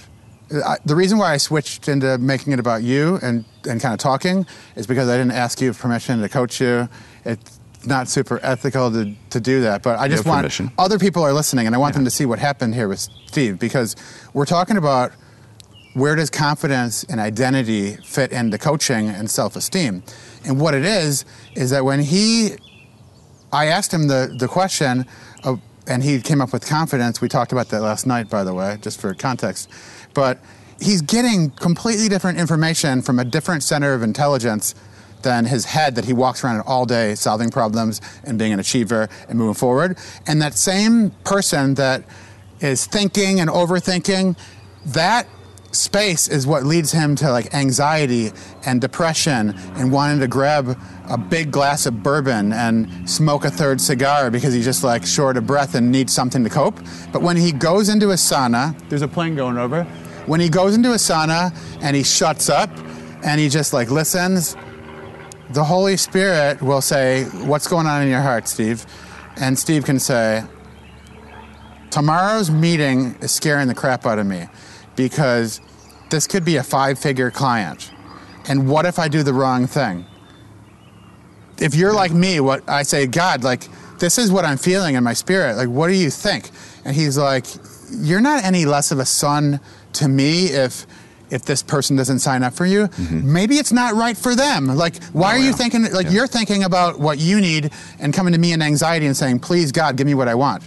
And God is saying, like, what if you just go in there and trust in me and stop caring whether or not this person signs up for you or not? Yeah. And what I'll tell you, Steve, is if you can sit in that and agree and make a commitment to yourself and the Lord to go into that meeting tomorrow with that mindset, you will come across more confident than you've ever been in any other meeting in your life. Yeah.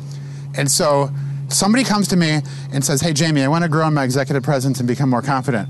And if I had this book and say, okay, you're going to read this article and come back and report to me and write the stuff down and blah, blah, blah, because I'm going to tell you where confidence comes from, that's not the fastest way to grow in confidence. What it is say, hey, let's brainstorm around self-esteem and what's going on. And I mean, I'm sitting here and you're nodding.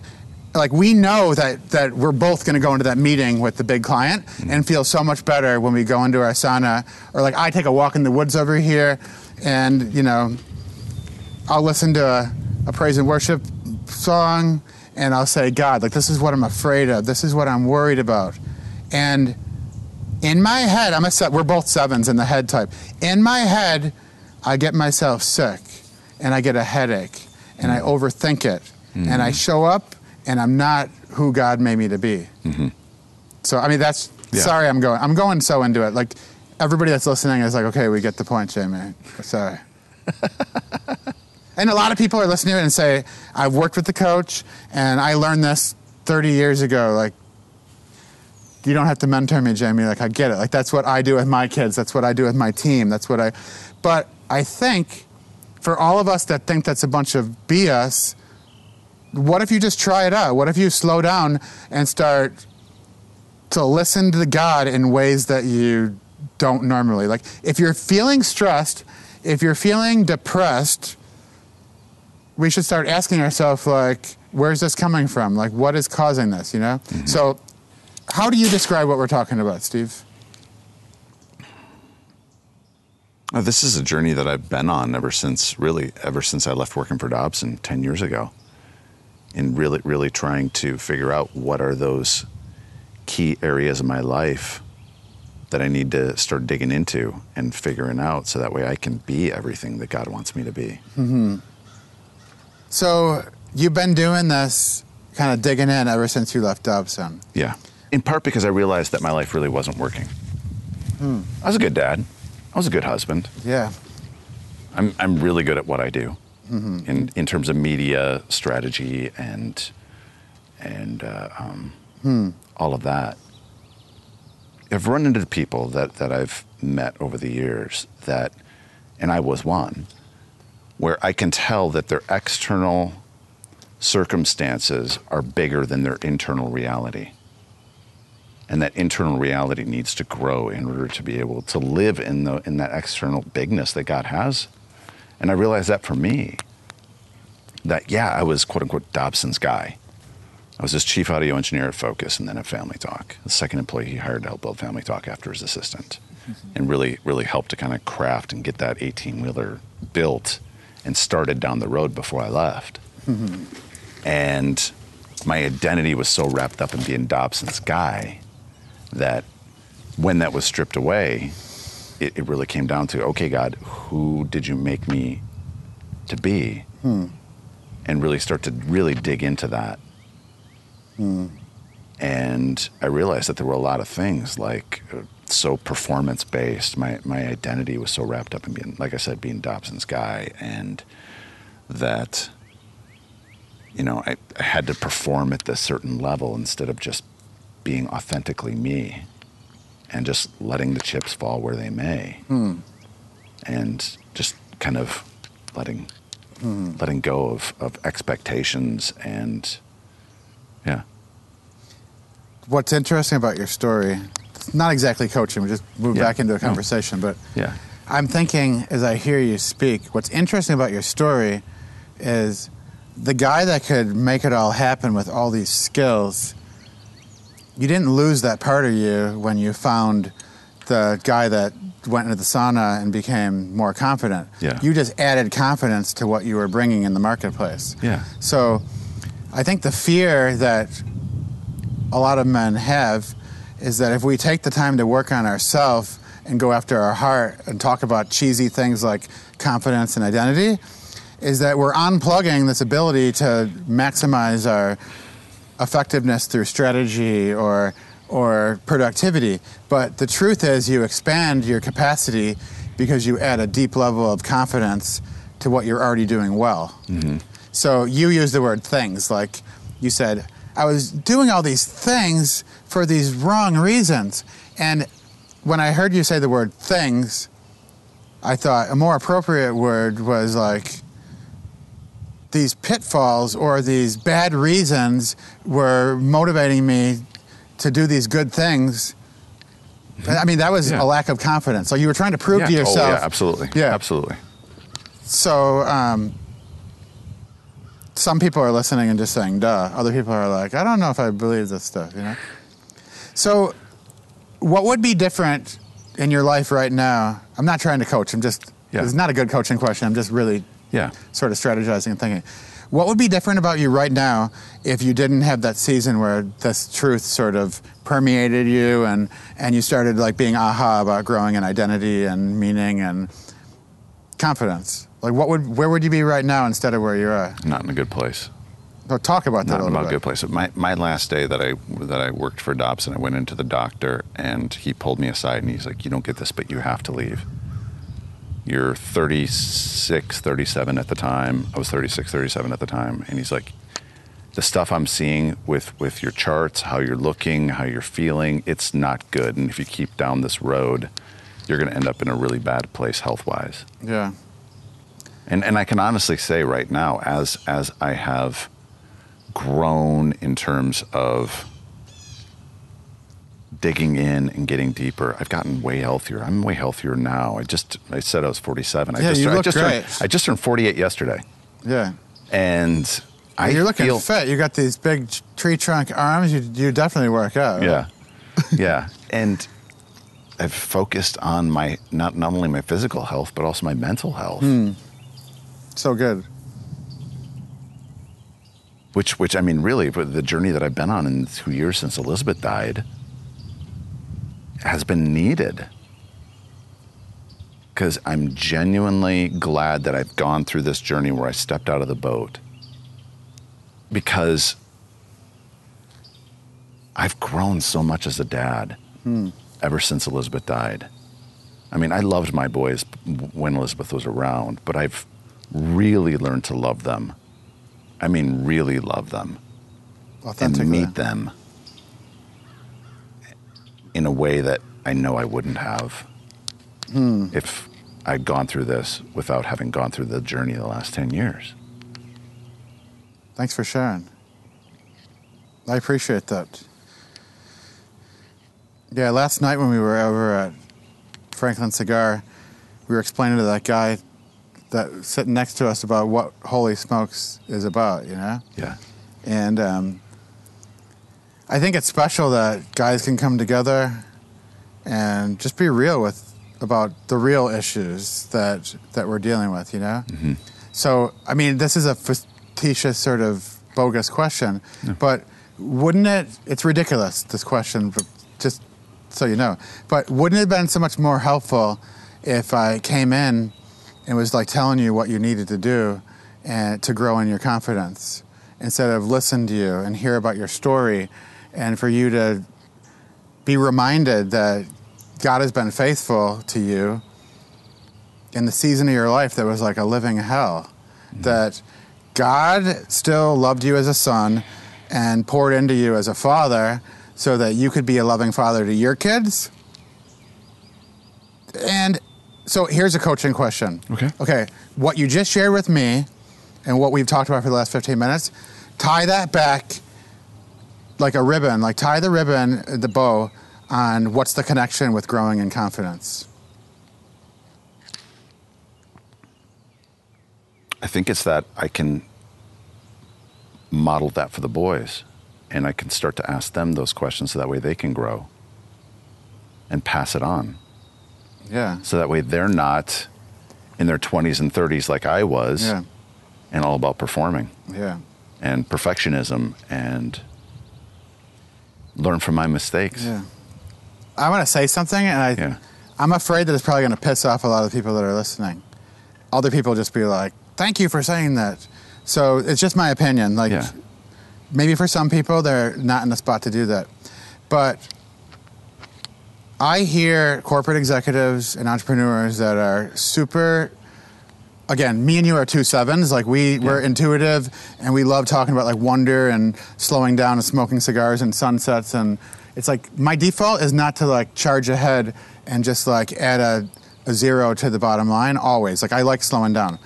But I hear people all the time that are achievers say, if I want to grow, I just need to fake it till I make it. And they stay in that performance mindset of like, show up at the meeting, so you're having anxiety, and you're telling yourself, I'm not having anxiety. I just have to fake it till I make it. So I'm going to go, this is where I think I'm going to piss them off. If you have this idea of fake it till you make it, you're going into that meeting telling yourself you're not afraid, because it's got a 5-figure contract, and you think you're being authentic going in there because you're faking it till you make it. Like, put it on and go in there and dress the part, and you'll get the role. What about going into your sauna and saying, I don't believe I have what it takes. I think this client is going to think I'm a fraud and look the other way and say, Steve, your production stuff is not worth investing in. Like, so there's other people that do it way better than you. But instead of faking it till you make it and go in and telling yourself, I have confidence. Like, again, I'm not opposed to reading scripture and giving yourself affirmations, but what about not faking it till you make it and deciding, I'm going to be honest with myself and my spirit, like you did, Steve, and go to your sauna, stop trying to perform, slow down for a minute, open up the feelings chart, the core emotions, and say, I'm feeling hurt. You know, this business colleague stabbed me in the back. I'm feeling sad. My friggin' wife died. God, where are you in that? I'm feeling sad. Like, I have this loss. It friggin' sucks. I'm feeling afraid. I have this business proposal and the mortgage is due next month. Like, we could take that trip if we get this business proposal.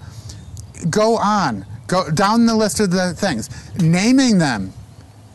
And you know what I see happens is, like, our problems aren't solved, but we're communicating what is true. That we're a person that is not perfect. We feel shame. We feel guilty if we allow ourselves to feel guilty about saying something to our kid that was triggered because we, got a bill in the mail that we left the water on and it's double. Like we're triggered, and then we do something wrong, and we don't allow ourselves to feel the emotion of feeling guilty, and we don't apologize to our kid when we do something wrong. And we were talking about shame yesterday. It's like this gentleman who, it's not even a real person, like this last night. And like the question was, I was talking about healthy shame. And I talked to all these Christians that say, shame is not of the Lord. I think shame is like one of the best friggin' emotions that anybody can feel. I'm kind of being bold on this because maybe other people have a different experience. But imagine you got this meeting with a top prospect tomorrow. It could be a 5-figure a month thing, a consulting gig, and you just botched a presentation for a webinar. And now you're coming off of the webinar, and the narrative in your head is trying to, like, fake it till you make it. Like, it's just a botch. man up. Stop being a pussy. Like, that's what you're telling yourself in your head. That leads you towards pride and arrogance. And like, you're telling yourself all this stuff is not true. You screwed up on the webinar. Like, you read the slide deck wrong. Like, if you went back and listened to that webinar and took notes, you'd be like, I could have done 8 things different wrong. Okay, now shame is, oh my gosh, like, I kind of botched that. If I was going to give myself a grade, I'd give myself an F on that. That sucks. Now you're trying to fake it till you make it and be all proud and tell yourself you didn't screw up. So how are you going to go into that meeting tomorrow if you avoid going to the sauna and you're just telling yourself, you're moving forward, charging, I'm going to crush it tomorrow. It's like, you're not. You're being a poser. You're going to that meeting as like somebody that's not being truthful. So you go into your sauna and you say, God, like, come on in here and fellowship with me a little bit. I need to share some stuff with you. Like, I'm kind of embarrassed the way the slide deck went. It's like, my colleagues know that I screwed up. I don't really feel like admitting it. And Jesus says, you know, I died on the cross for you. You're not perfect. Give yourself a break. Like, what would you do differently now if you could go back? And you're like, well, I know I screwed up about X, Y, and Z. I probably wouldn't have done that. And he's like, okay, you failed today. And you're awesome. Like, I love you. Like Bob Goff says, Jesus has a picture of us in his wallet. He said, like Zig Ziglar's quote is, failure is an event and not a person. Yes. So you failed on the slide deck. You're trying to fake it till you make it, ignoring the fact that you really screwed up, and you're not going to admit it. Like, this is what Jamie started doing a couple years ago, and you started doing a bunch of years ago, right? With your, after you went away from focus and you started like going through this deep spiritual growth. Now you're in your sauna and you're like, God, like, let me sit here and just be a son. And I broke the window on the minivan with the gun. Like, I toilet papered the thing. I got arrested. And God says, you're still my son, even though you screwed up today. And wouldn't we be surprised? All of a sudden we feel confident. Like, I can screw up and still be successful. It's like, I can make a mistake at this pitch tomorrow and feel great about myself because it doesn't affect who I am as a person. This is just one day. I went into the World Series and I struck out the first 3 times I was at bat. But like, tomorrow, we're only down 1 game out of the 7-game series. But like, imagine, like, what are you going to do when you go into the locker room and you're beating yourself up and you're moving? Okay, this is what I just explained. This is the difference between healthy shame and toxic shame. Toxic shame is, I'm a loser. I struck out 3 times. I'm a piece of crap. I'm going to go do everything I can. I'm going to spend all night. I'm going to watch the videos of all the pitcher that's coming in tomorrow. I'm going to figure out how to figure out his curveball. And like, our head goes into all this stuff. The other one is, we go into the sauna and our coach says, okay, like, guys, we got to shake this off. Like, this, we're not, we effed up today, guys. Like, you guys should all be ashamed of yourself. It's like, what were you doing out there? Like, you screwed it up. And everybody says, like, what was I doing out there? Like, I screwed it up. Steve, what did you do? Like, go along with me. What did you do? You got to err on when the guy hit a 30-mile-an-hour ground ball to you and you threw it. Can't you just feel ashamed of yourself? Like, what would you do differently? So now we're inviting ourselves into a real conversation. The other one, okay, so guys, can we let's drink a bunch of water, get our heads in a good space, let's grow in confidence, because tomorrow night we're going back out there again. Like, what kind of state do we need to be in to be confident to go out there? So I'm thinking, which spot do we want to be in going into the Game 2 in the World Series tomorrow? Okay, the truth is, the circumstances haven't really changed. There's a lot at stake. Like, we're gonna get like bonuses, a ring, endorsements if we win the World Series. But like, we could spend all night being anxious and telling ourselves like you're an F up. Like, you need to show that you need to go out there and prove to them tomorrow that you're world effing champions. And the other one is just like, I'm really comfortable with myself. Been working all year to get to this point. Yes, and I need to like shake this friggin' thing off, this heaviness of that. Like, we just like botched Game 1. And like, we need to forgive ourselves so like the tape is not rolling in our head of like the 30-mile-an-hour ground ball that you bobbled at third base and the big E was on the scoreboard. I love baseball. I don't know if you like baseball, but I do. Could you imagine like on the 3rd inning and like you're a MVP guy and Game 1 of the World Series, there's like you look over your shoulder, there's a big ass E on the scoreboard with the name with the like, what kind of state do you need to be in to be confident when that's going through your head? Yeah. So here's an example. I had this director guy, a meeting a month ago, and we were talking about emotional intelligence. And I was explaining to him, like, you got to open up your heart and like really love these people. Otherwise, they're going to smell that you're manipulating them. And he's like, okay, Jamie. So I got to like fake it so that they all think I really like them. A lot of these people I don't like. And I'm like, dude, no. Like, you got to figure out a way to actually like them. Mm-hmm. Like, stop faking it till you make it. Like, what if you actually decide that you care about them and that you're going to like them? Like, what about tomorrow? Stop faking everything. And when you go in, you say, what do I need? Like, what needs to change in order for me to start really caring about these people? Mm-hmm. It's like they'll pick up on that as being authentic, but the fake it till you make it thing is like a bunch of, like, Steve was the poser when he was working at Focus on the Family. Yeah. And Jamie was the poser, I mean, subconsciously, because we were jumping in and adding value to people because we didn't feel like we were worth enough to ourselves. We wanted to prove to others. And when we just slowed down and started becoming more confident with our own identity, it's like we could show up, and if we failed that day, we could go and forgive ourselves, and we could tell our child a story of like they're feeling a lack of self-esteem and they're not feeling loved, and we could say, you know, like, I want to tell you how I felt today when my boss told me like the slide deck was like a piece of crap. Mm-hmm. And we can have healthy shame in front of God. We can have healthy shame in front of our spouse. We can be smoking a cigar with a bunch of Holy Smokes guys at Franklin Cigar, and like we don't have to like tell a story about like us being a victory, like being in victory, or like we don't have to like prove to everybody else around us that we're awesome, because we sort of know that we suck, and we sort of know that we're awesome in the same, like equally, like we're in touch with both of those. Yeah. So when we explain what we're good at, we're being authentic, and what we explain that what we're not good at, we're being authentic. And it's all just the truth, like, mm-hmm. But I mean, that's kind of like a long-winded answer to like my thesis on like the guy next to us last night that's saying shame is not a good thing. Like, Christians shouldn't feel ashamed. I think Christians should feel shame all the time, and it makes them cry in the worship service because they just like feel connected with their dad. Like, I screwed up and that's okay, like I'm good. But they shouldn't feel toxic shame because they're not invited. Like, when we feel toxic shame, we're not asking God to tell us who we are.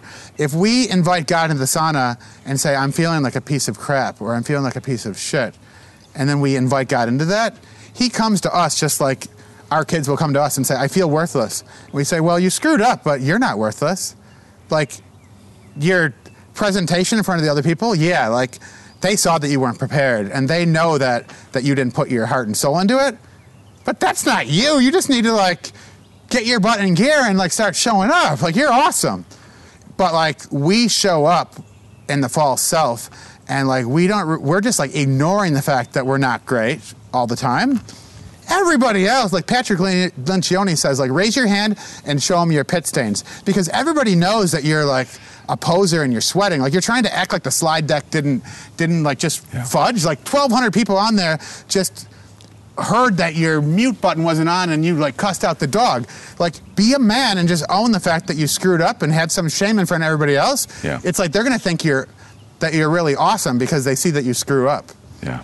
So I'll just be vulnerable with everybody listening. Like, I'm ashamed that I'm in my 40s and I'm just learning this now, because like, how much more confident would I have been in my 20s or my teens if I could go screw up a presentation at Erie Community College and have like the strength to like show up and try to be better authentically, you know? True. Very true. Yeah. Jamie Slingerland, thanks for the coaching. And let's get to rapid fire questions. Hey everyone, I wanted to announce that we have Holy Smokes gear. That's right, we have swag. We currently have hats, shirts, stickers like for your vehicle or your travel humidor, magnets, even branded bourbon glasses for a limited time. Go to holysmokes.club and click on the shop tab. That's holysmokes.club. Club. I'm super proud of the shirts. They're made with Bella Canvas shirts that are soft and incredibly comfortable. The hats fit wonderfully, which can be a problem for those of us with big noggins. We plan on having a lot more to offer, like Guayabera shirts, additional t-shirt designs, beanies, polos, hoodies, cigar accessories, and much more. Check it out. And even if you don't make a purchase now, be sure to sign up for that email list, as I've thrown a couple big discount coupon codes for those exclusively on that list. So click the shop tab at holysmokes.club. Thanks. Rapid fire. Fire. Here. How did that stick treat you? Good. I smoke it down to the nubs. Yeah. I need that little thing that Kay uses where he pulls it out of the package and The nubber? Yeah. The nubber? I've got some Holy Smokes branded nubbers with me. You have merch. Can I get it? How do I buy a t-shirt? Yeah, I'll have them tonight at Robert's house. I'm Or not gonna- otherwise, I don't think I can do that. You can swing by Kay's house before I leave. Or if not, leave one. I'll Venmo you money. Okay, perfect. How much are they for people listening? $20. Okay. $20 for a t-shirt. So, when did you first try cigars or pipe? 17, 18 years old, we had some Swisher Sweets. It'd be like a No, totally. celebratory That was my thing. Philly Titans were mine. Yeah, for sure. And I probably smoked a dozen cigars before the age of 40 something. Yeah. And then taking that trip with McCluskey and the guys, Dan Miller, and to Cuba, where there was 6 of us. Yeah. Smoking a couple of Cubans on the Malecon or from the deck of the Airbnb in Havana. Yeah. And having a good mojito and kind of masterminding. I was like, I want rooftops, cigars, and stiff drinks. Yeah. With, Christian guys that aren't afraid to have more than one, but are not going to get sloshed and just go totally debauchery. Yeah. Have you ever done pipe? Yeah. What do you prefer? I prefer a cigar, but I haven't smoked enough pipe to I do hear these stories of people that smoke pipes that say, oh, I don't miss the smell in my mouth and all this other stuff. I'm not going to start smoking a pipe and say, oh, it's so much better than cigars for these things that I'm not going to feel that, I don't think, because I really like smoking a cigar. Yeah. How about you? How do you answer that question? I have a pipe, and I enjoy it. I don't do it nearly enough. But I definitely prefer cigars. Cool. Yeah, although I did take a pipe class with a guy who was a pipe, tobacco, and accessories rep. Happened to be in town, and I learned a lot more about pipe and how to do it right. Yeah. And that was really cool. Do you have a favorite cigar? I would say I'm a little worried about saying this out loud because people are like, oh, you're one of those people. But I feel like, for me, Cuban cigars have the same thing for me as good Spanish wines. Like I can almost taste the Cuba in the cigar. Okay. Which, as an Enneagram 7, like I've been to Cuba twice. I just found out that you can go there if you're not vaccinated. I'm not taking a political side. Yeah. I identify as unvaccinated. Yes. I don't know if I can. Yes, totally. Send the hate mail to 1211 Ridgeway Drive, Franklin, Tennessee.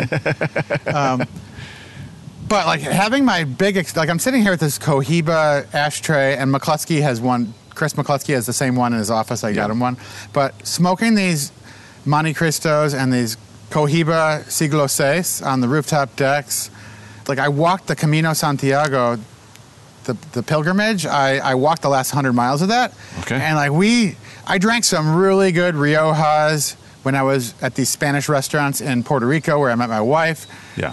I drank some really knock your socks off Spanish reds in Spain. I mean, I used to be a Spanish teacher. I studied Spain and Latin America.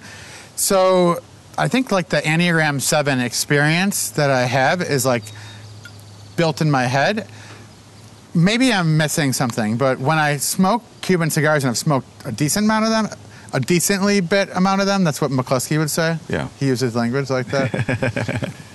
I've smoked a lot of Cuban cigars, and I've drank a lot of Spanish red wines. And when I have a good one, not all of them are good, not all Cubans are good, and not all Spanish reds are good, but I taste the earth in a good Cuban cigar that doesn't taste like anywhere else. And I definitely taste the earth and the tannins in a Spanish. I'm sure there's probably some Italian or some, maybe you taste that in another outside of Cuba, but when I taste a Cuban cigar, I feel like I know it's from Cuba. Really?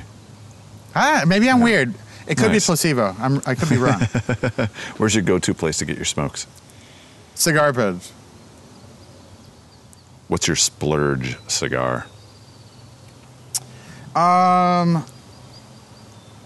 Probably Cubans. So I'm planning a trip to Cuba pretty soon, Yeah.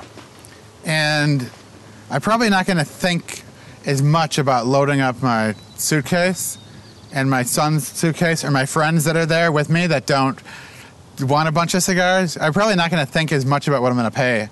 And man, we were paying $6 and $7 American with the cigar connection we had in Cuba for Monte Cristos and Romeo and Juliet's, Romeo y Julietas and Cohibas there. So $7, $8, $9 probably for people listening to it in the States or Canada doesn't sound like a lot for like good Cuban cigars, but I mean that flathead that I'm gonna ruin the bid for me, but the flathead that I gave you, I think those were $3 a stick on cigar Yeah. bid. Yeah. I'll get one of my favorite dollar for dollar cigars is Comfortably Numb by Espinosa. Okay. And I'll get those for under $4 Yeah. consistently. Like how much would it be at a place like Franklin Cigar? Like $12? Probably I'd say about $10. Yeah. So I mean these flatheads at the cigar place that I go to are between like $10 and $15. Yeah. And I pay like $3 or $4. So Yeah. I'll pay $7 or $8 or $10 for like knock your socks off Cuban ones when I go to visit, you know? Yeah. What's your go-to liquid pairing with your smokes? I'm a 7. So like I think the short answer is depends. And I'm not talking about the male diapers. I mean, I don't want to drink a nice bourbon when I'm on a rooftop in San Miguel de Allende, Mexico. I don't want to drink a nice bourbon when I'm in La Habana or someplace in Cuba. Yeah. So I think I have like this flexibility to try different things depending on the context I'm at. Yeah. I've enjoyed drinking some bourbon and learning about, bourbons that I like. I mean, if I'm in Scotland or England, I'm not going to be telling them that like Kentucky bourbon and Tennessee whiskey is way better than what they're serving me. Like I want to have a learner mindset Totally. and enjoy that experience. So Yeah. what's your answer for that one? Are you allowed to answer that? No, yeah, totally. Mine's a Coke. I just love the sweetness. The flavors of a Coke really, for me, bring out the flavors of a cigar. I learned to love cigars Yeah. when I would just have a nice cold Coke. And I don't need a massive one. I just need, just one of those small cans, and I'll just sip on it. And for me, the cigar actually brought out the flavors of the Coke. So here's what I would say about this. Yes.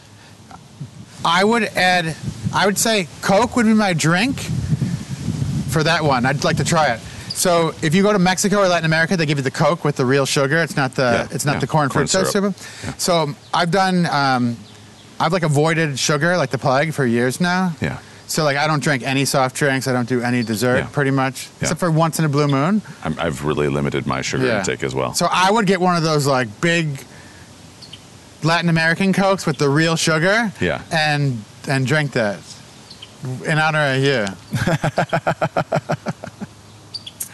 Who's the most interesting person you've ever met through cigars? K. He's consistently up there. What's the best place you've ever smoked? Rooftop in Cuba? Yeah, rooftop in Cuba, and then there's a close second, which this lady, Mrs. She hates when I call her Mrs. Janina Walker. My friends that we met in Mexico, their mom has an amazing house in San Miguel, Mexico. Yeah. It's like 3 hours from Mexico City, but the view from this place is just ridiculous. I'm trying to get Kay and Julie to go with us over Thanksgiving. We're going to be gone for 2 weeks. Yeah.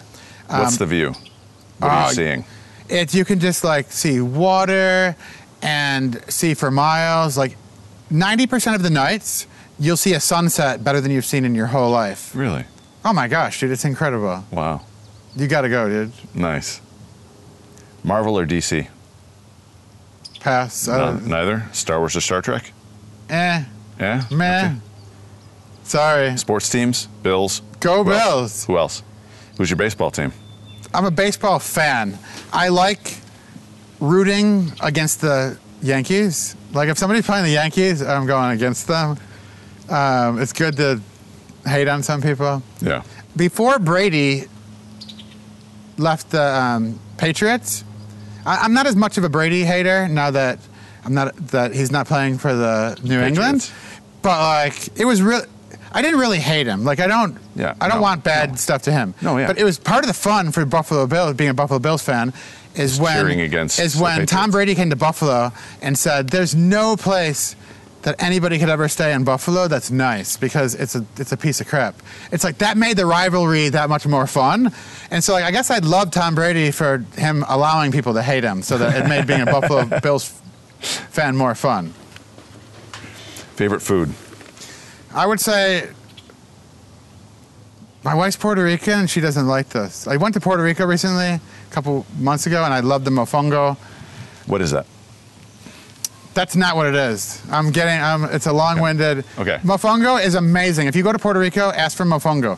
They take these plantains and they fry them. Yeah. And then they put them in a thing called el pilon, which is kind of like a big molcajete thing, kind of like a mortar and pesto. I don't know how to say it in English. Yeah. But it's a pilon. It's like a big wooden thing that you crush spices and stuff like that. But you put the plantains that are fried in there, and you add this caldo, which is like a broth, a bunch of garlic, and then you add like shrimp and chicken or fried pork. Yeah. And it's just amazing. It's really high carb. It'll make your butt fat, but it is amazing. But I guess I would say Mexican food, like, dude, if you could go to Mexico City and just go to these little taco places, go to these restaurants. Yeah. I mean, you could be hurting the next day, but it's totally worth it. It's so good, dude. Can I get a witness? You like good Mexican? No, It's just not the same in the United States. Yeah. Like, we're going for Cinco de Mayo to this place and getting a molcajete, and like you go to Mexico City or Guanajuato or Guadalajara and start looking up places on Yelp that have good reviews. Like, when I lived in Mexico for 6 months, and when I'm going to Mexico in November for 3 weeks. Yeah. I come back and I don't want to eat anything that's American Mexican for like a year. It's like, it sets the bar at other level stuff. Dogs, cats, neither, or both? So, I'm going to offend some. Is this more offensive than a lot of the podcasts? Or no. Not? So I think cats make good target practice. I'm joking. So cats, I feel like, have the EQ of like a houseplant. Yes, the emotional intelligence, yes. Yes. We just got 2 toy golden doodles. Yeah. And they're sweet pups. Dogs are great. So yeah. Nickname growing up or in college? Slinger. Slinger. Slinger Dinger. Some kids made fun of me, called me Slinger Dinger Booger Flinger. But I never flung a booger, but 5th grade kids will say some mean stuff. I'm not a booger flinger. I know you are. What am I? What's one unusual fact that few people know about you? They do or they don't? They don't. Yeah, so when I was 5 years old, that family that motivated me to want to learn Spanish, the Baldukes, before they moved to Puerto Rico, they were like 2 hours from our house. Mm-hmm. And when I was like 3 or 4 years old or something like that, this big electric piano fell on my foot and it chopped it off. What? And it got sewed back on it. It's really kind of gross. Do you have any problems with it? No, it's good. I just can't be a toe model or anything like that. Do you have a life scripture? I got 2 of them that I feel like I haven't had it coronated as my life scripture. No, For coaching, I like the scripture from Ephesians that says, "The gifts and the calling of the Lord are irrevocable." I feel like God has put things into us that need to be uncovered, that have always just sort of been there. I don't think like you find yourself. I think you sort of discover who you were always meant to be. So I love that scripture in Ephesians that says, "The gifts and the calling of the Lord are irrevocable." And the other one, it's Hebrews 14. I think it's verse 9, but don't quote me on it. But it's the scripture that says, "No pain is pleasant, but pain." This is like the Jamie Revised Substandard Perversion, the JRSVP, the Jamie Revised Substandard Perversion. I'm paraphrasing it. I'm not like a expository theologian like some of the people. But the scripture verse says that no pain is pleasant, but it leads to righteousness for people who are trained by their discipline. So I think when I really meditated on that scripture, I sort of changed my idea of what discipline is and what discipline isn't. So discipline produces righteousness if we have a learner mindset and a trainable spirit. And discipline just feels like torture if we're the guy, in the pit of despair from Princess Bride. Like, that's not discipline. It doesn't produce righteousness. But If you could be any animal, what would you be? a dog. Are you an early riser, a night owl, or normal? I'm not normal. And I've been an early riser recently. I get in like these habits of going to bed really late and then sort of perpetuating that. And I get in these habits of getting up really early and I perpetuate that. I'm like bipolar. I think I'm one and then I switch over to the other. Yeah. Switch hitter. If you could live anywhere, where would that be? Franklin, Tennessee. Can I answer that? Yeah. Okay. Yeah. I'm talking about like an unhealthy passion. Like, this is unhealthiness that's coming out in front of you. I'm not proud of this.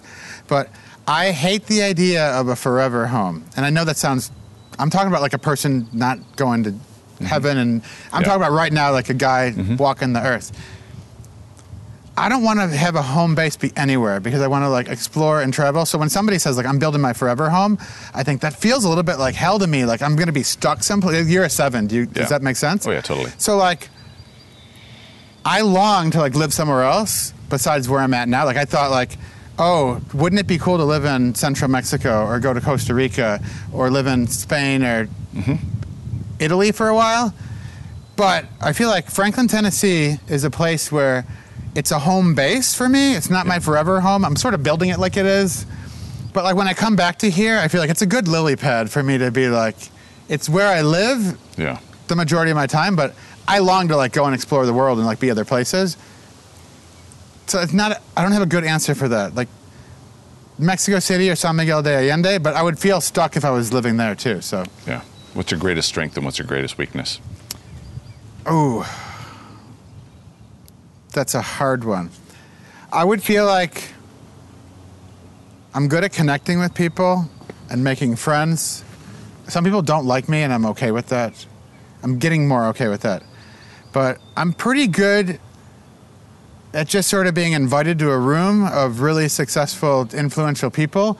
And I look around and I'm like, I'm the outlier here. And I'm that kind of makes me feel like I got a gift. And so it kind of puffs me up a little bit. Like, if these people knew that I'm not the smartest person in the room, they'd sort of know I have a talent that they don't have. But I also feel kind of shame that, like, I don't know how to contribute with the same level of...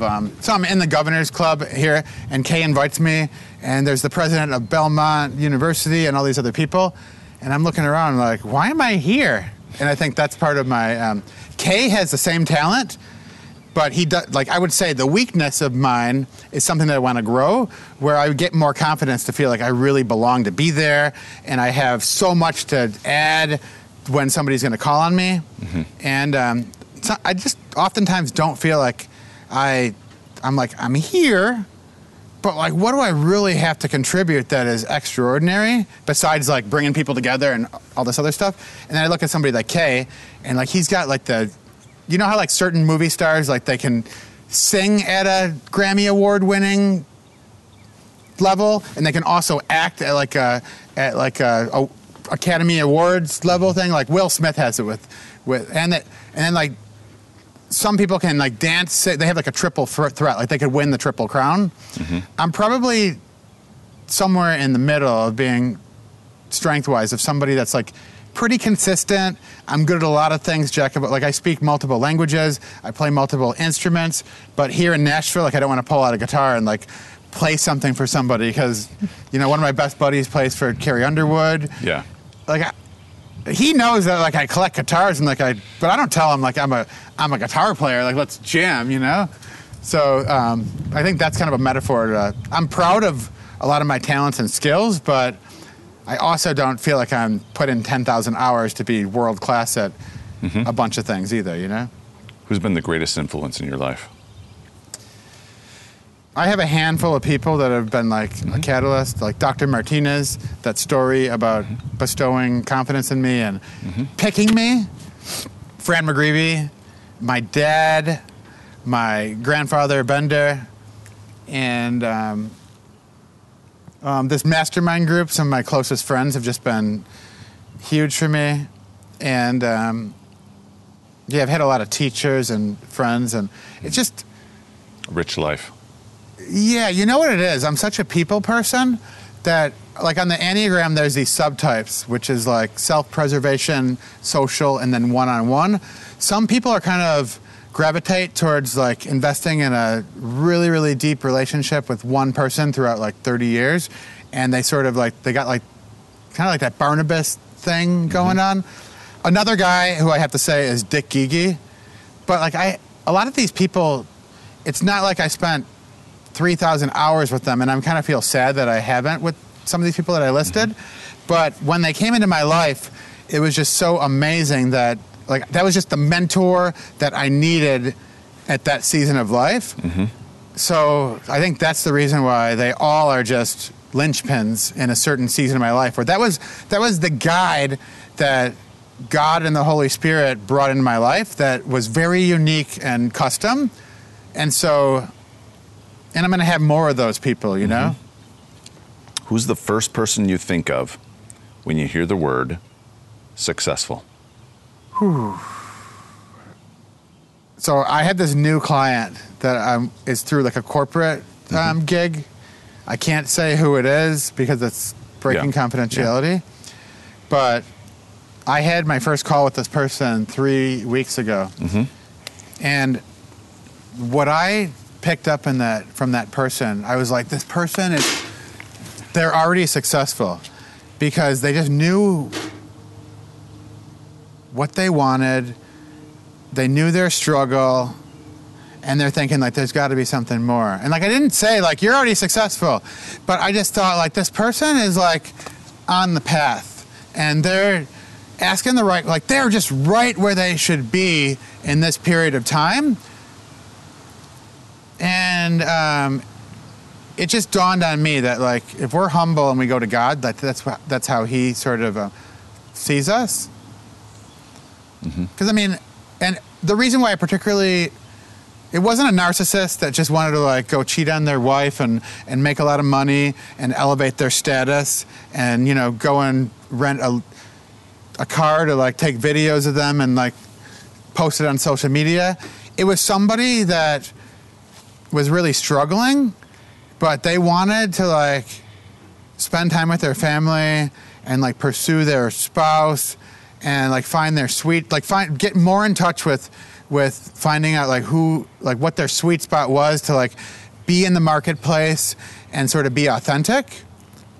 And I thought that is like the definition of success. Like Earl Nightingale has the best definition that I've ever heard. You know what he says? No. Okay, Earl Nightingale says, success is the progressive realization of a worthy goal or ideal. So I don't think there's like this humanistic idea that if I'm moving towards the gradual succession of a worthy ideal, I'm successful. I would say as a Christ follower, I don't believe that somebody is successful because you could be striving at a gradual realization of eliminating a whole race or, you know, having your status be above other people and disenfranchising a whole people group. But what if your heart is like tender and you like, I want to like achieve a goal that is honoring of my values and it's aligned to God's version of a successful life for you. So if you're on that path and you're trainable, teachable, flexible to wisdom outside of about your ego and your narcissistic humanistic tendencies, like that's what I saw in this client, that I was like, wow, like that's inspiring. And if this dude like stays on this path, he's gonna have a fulfilling life and he's gonna have a meaningful connection and add value to all these other people on his path. So, I mean, I think that's not exactly like the Great Commission. Well, maybe it is. Like, go and make disciples. Like, are we being discipled where we're living out the calling that God has for us? Yeah. So are you being true to, like, the adventure that God has for you for not being a narcissistic? Like, the rule for the people inside the Holy Smokes group is, like, no assholes, right? Number one. So that's the number one rule. I'm not a real cusser. Like, I live here in Franklin, Tennessee. Like, we don't really cuss. We're like, God wants us to, like, fulfill and, like, become, like, uncover the greatness that he's put inside us from, like, that scripture verse. Like, the gifts and the calling of the Lord are irrevocable. Like, they're in us. They need to be drawn out for the benefit of living out God's purpose and influencing the people around us. Yeah. So my client was, like, jumping in the water of saying, like, I am pursuing what God wants from me so that I can come fully alive and be a light to other people. Like, that's my version of success. Like, what are we missing out on? I know a lot of Christian dudes that are just, like, getting up on Monday morning because they want to, like, kill it. They just want to, like, prove to themselves that they have what it takes. Like, I'm not talking bad about them, but it feels really good to know that even when we screw up, God still loves us. What if we could be successful and still be screwing up because God still loves us, you know? So you're smiling as you listen to me, so I think you're connecting. No, totally. What are you thinking? Just living our most authentic self and just doing our best, letting the chips fall where they may. It's hard, dude. Yeah. I just want the 3 steps so that I don't have any risk, you know? I could die and be there on Judgment Day, and if God says, hey, like, you didn't do enough, I could be like, you know, that's BS. Like, you said all these things, and, like, I did these things. Like, I am enough. Yeah. Like, but I could also not be entered into the kingdom because I don't want to bow a knee because I think I'm, like, make myself my own God, you know? What's your definition of success? Like I said, living your most authentic self. But what if your authentic self is based on a set of values that disenfranchise other people? And it's not really authentic. Okay, I like that. That's living out of woundedness. And I like it. So your authentic self is, like, healing and restoration and what God wants us to uncover. Yeah. I agree with you. At the very core of who God made us to be. Yeah. How do you want to be remembered? I know the answer for this. I'm thinking of how to describe it. I would say until a little bit ago, I wanted my funeral to be a celebration of life where people are drinking whiskey and smoking cigars, and I've changed that. I want to be remembered. I want people to be sad at my funeral, and I want people to cry because they're going to miss you. Like, my experience with them was rich enough that there's something missing in their life because of the experiences that we had. So, I want my kids to miss me. And, I mean, that's been hard for me being an Enneagram 7 because I just want to have a good time and avoid pain. But I'm learning that real joy doesn't exist without sadness involved.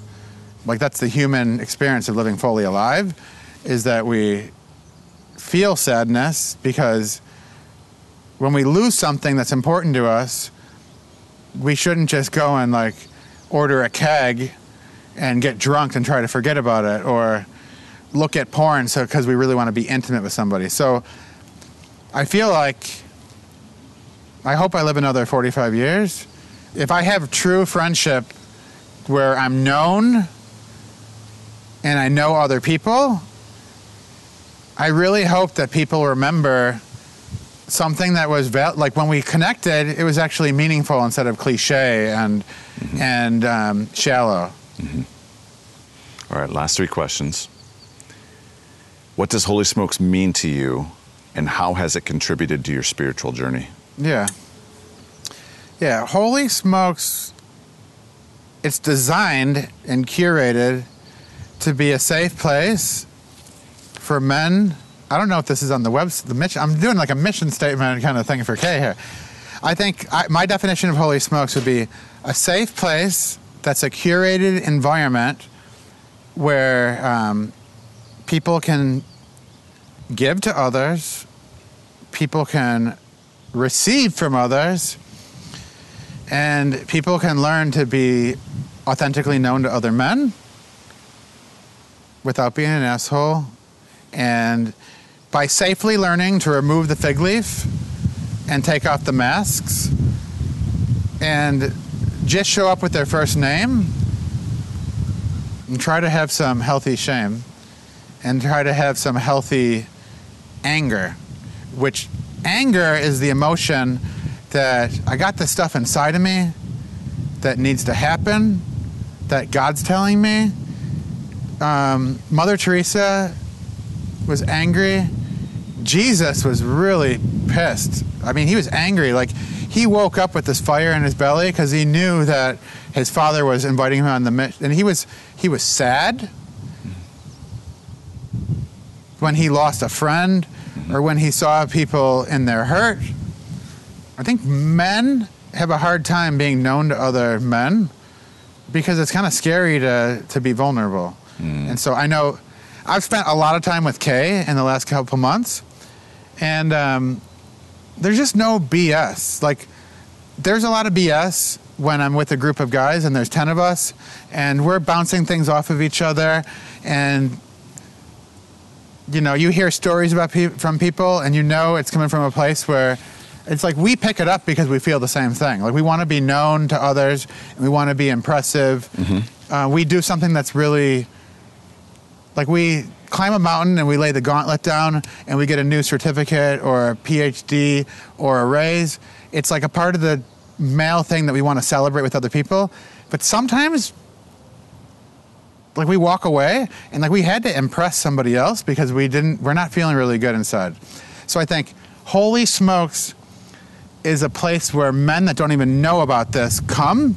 And I think because the mission is for men to be known and just take the fig leaf away, it's like they can like see it modeled that, like, I get together with Kay, and if I, like, in a group, he would never call me out and say, Jamie, you're being a little, maybe he would because we're friends, but there's no room for that when we're one-on-one because he asks questions of like, Jamie, what's going on in your heart? Like, if I start talking about like latest certification or whatever, he's like, dude, like, what's going on? Like, stop that.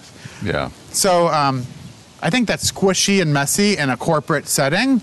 And it's also inappropriate for somebody that doesn't know how to like show up and totally be themselves to like go and tell them that they're not doing that. But that happens in real relationship with men.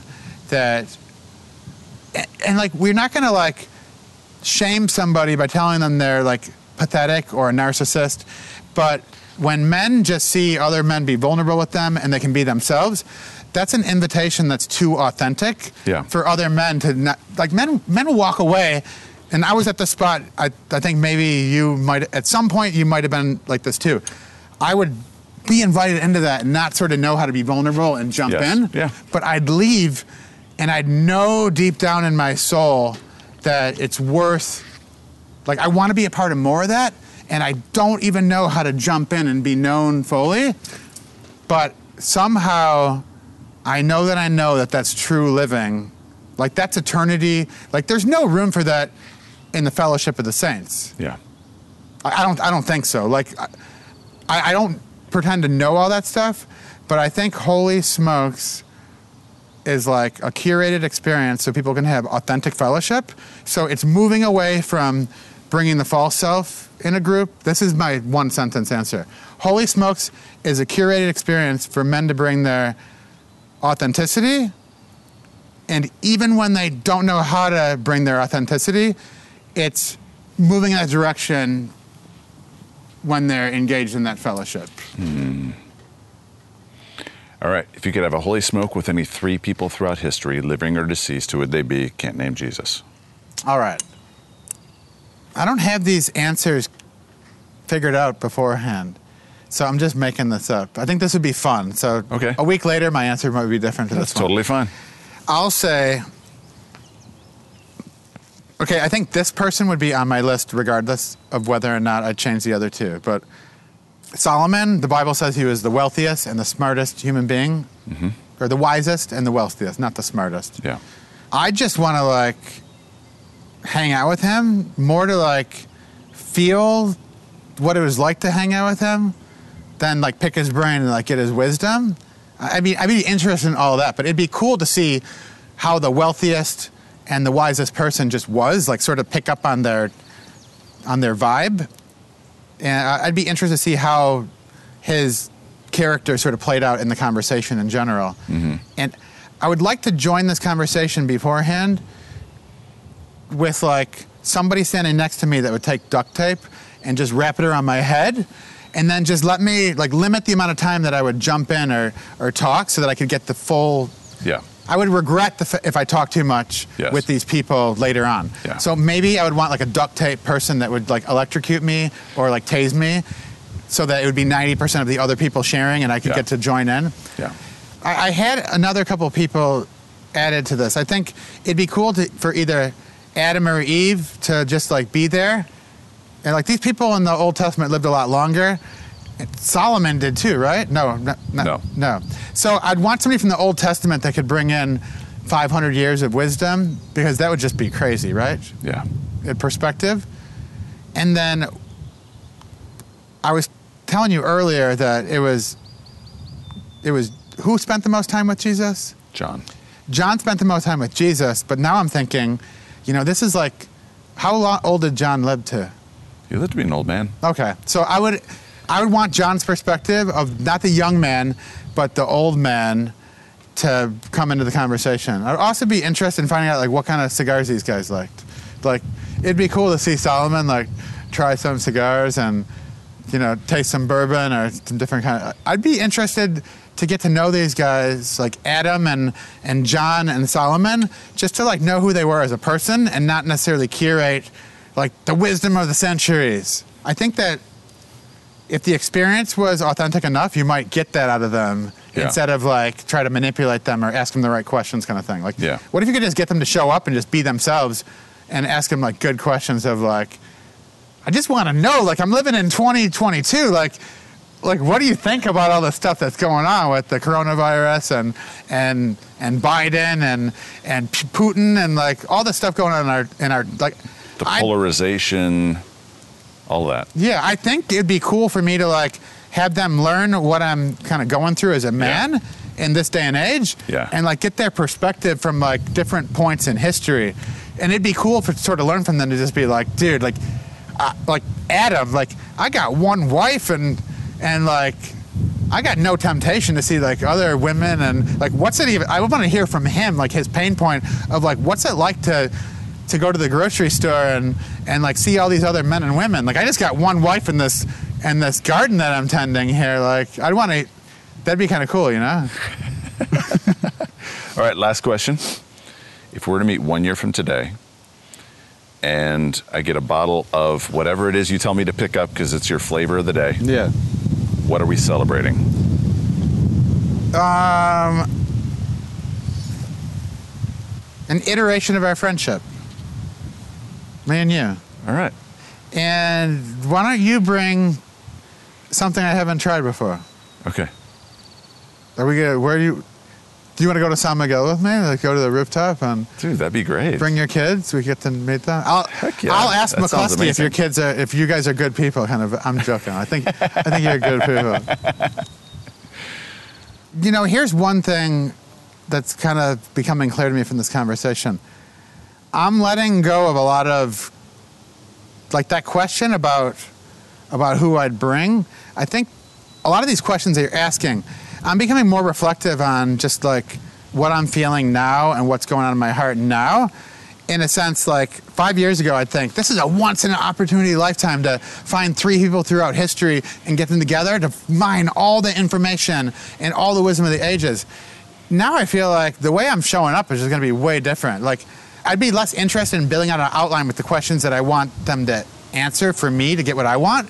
Like I want to know like what's really going on totally inside of them. And I guess I feel sadness that I lived my life for so many years sort of like overthinking and trying to control things, I mean, we've got to kind of get to know each other a little bit better today. And I don't really want to listen to this podcast, the recording of it, because I feel like I just like babbled on and on about a whole bunch of other things, but it was authentic, and I didn't have any canned answers to any questions. I feel like if I were to do this again next year, the interview would be completely different. I hope it'd be shorter.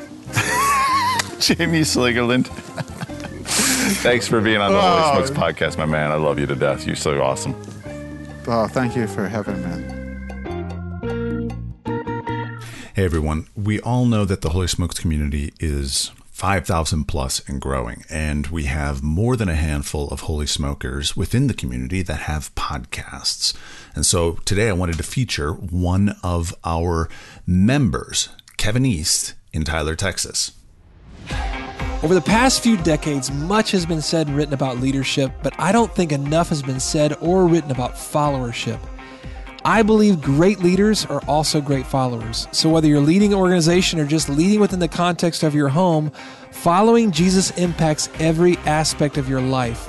I'm Kevin East, the CEO of Mentoring Alliance, as well as a dad of 5, and I invite you to check out my podcast, Following to Lead, where you'll hear from business leaders, pastors, authors, speakers, and parents about how following Jesus shapes and guides our lives and how it can impact yours. Check out Following to Lead in your favorite podcast app. So be sure to check out Following to Lead with Kevin East. And if you have a podcast and you want it to be featured here on the Holy Smokes podcast, be sure to reach out to me and we'll consider airing it. Thanks.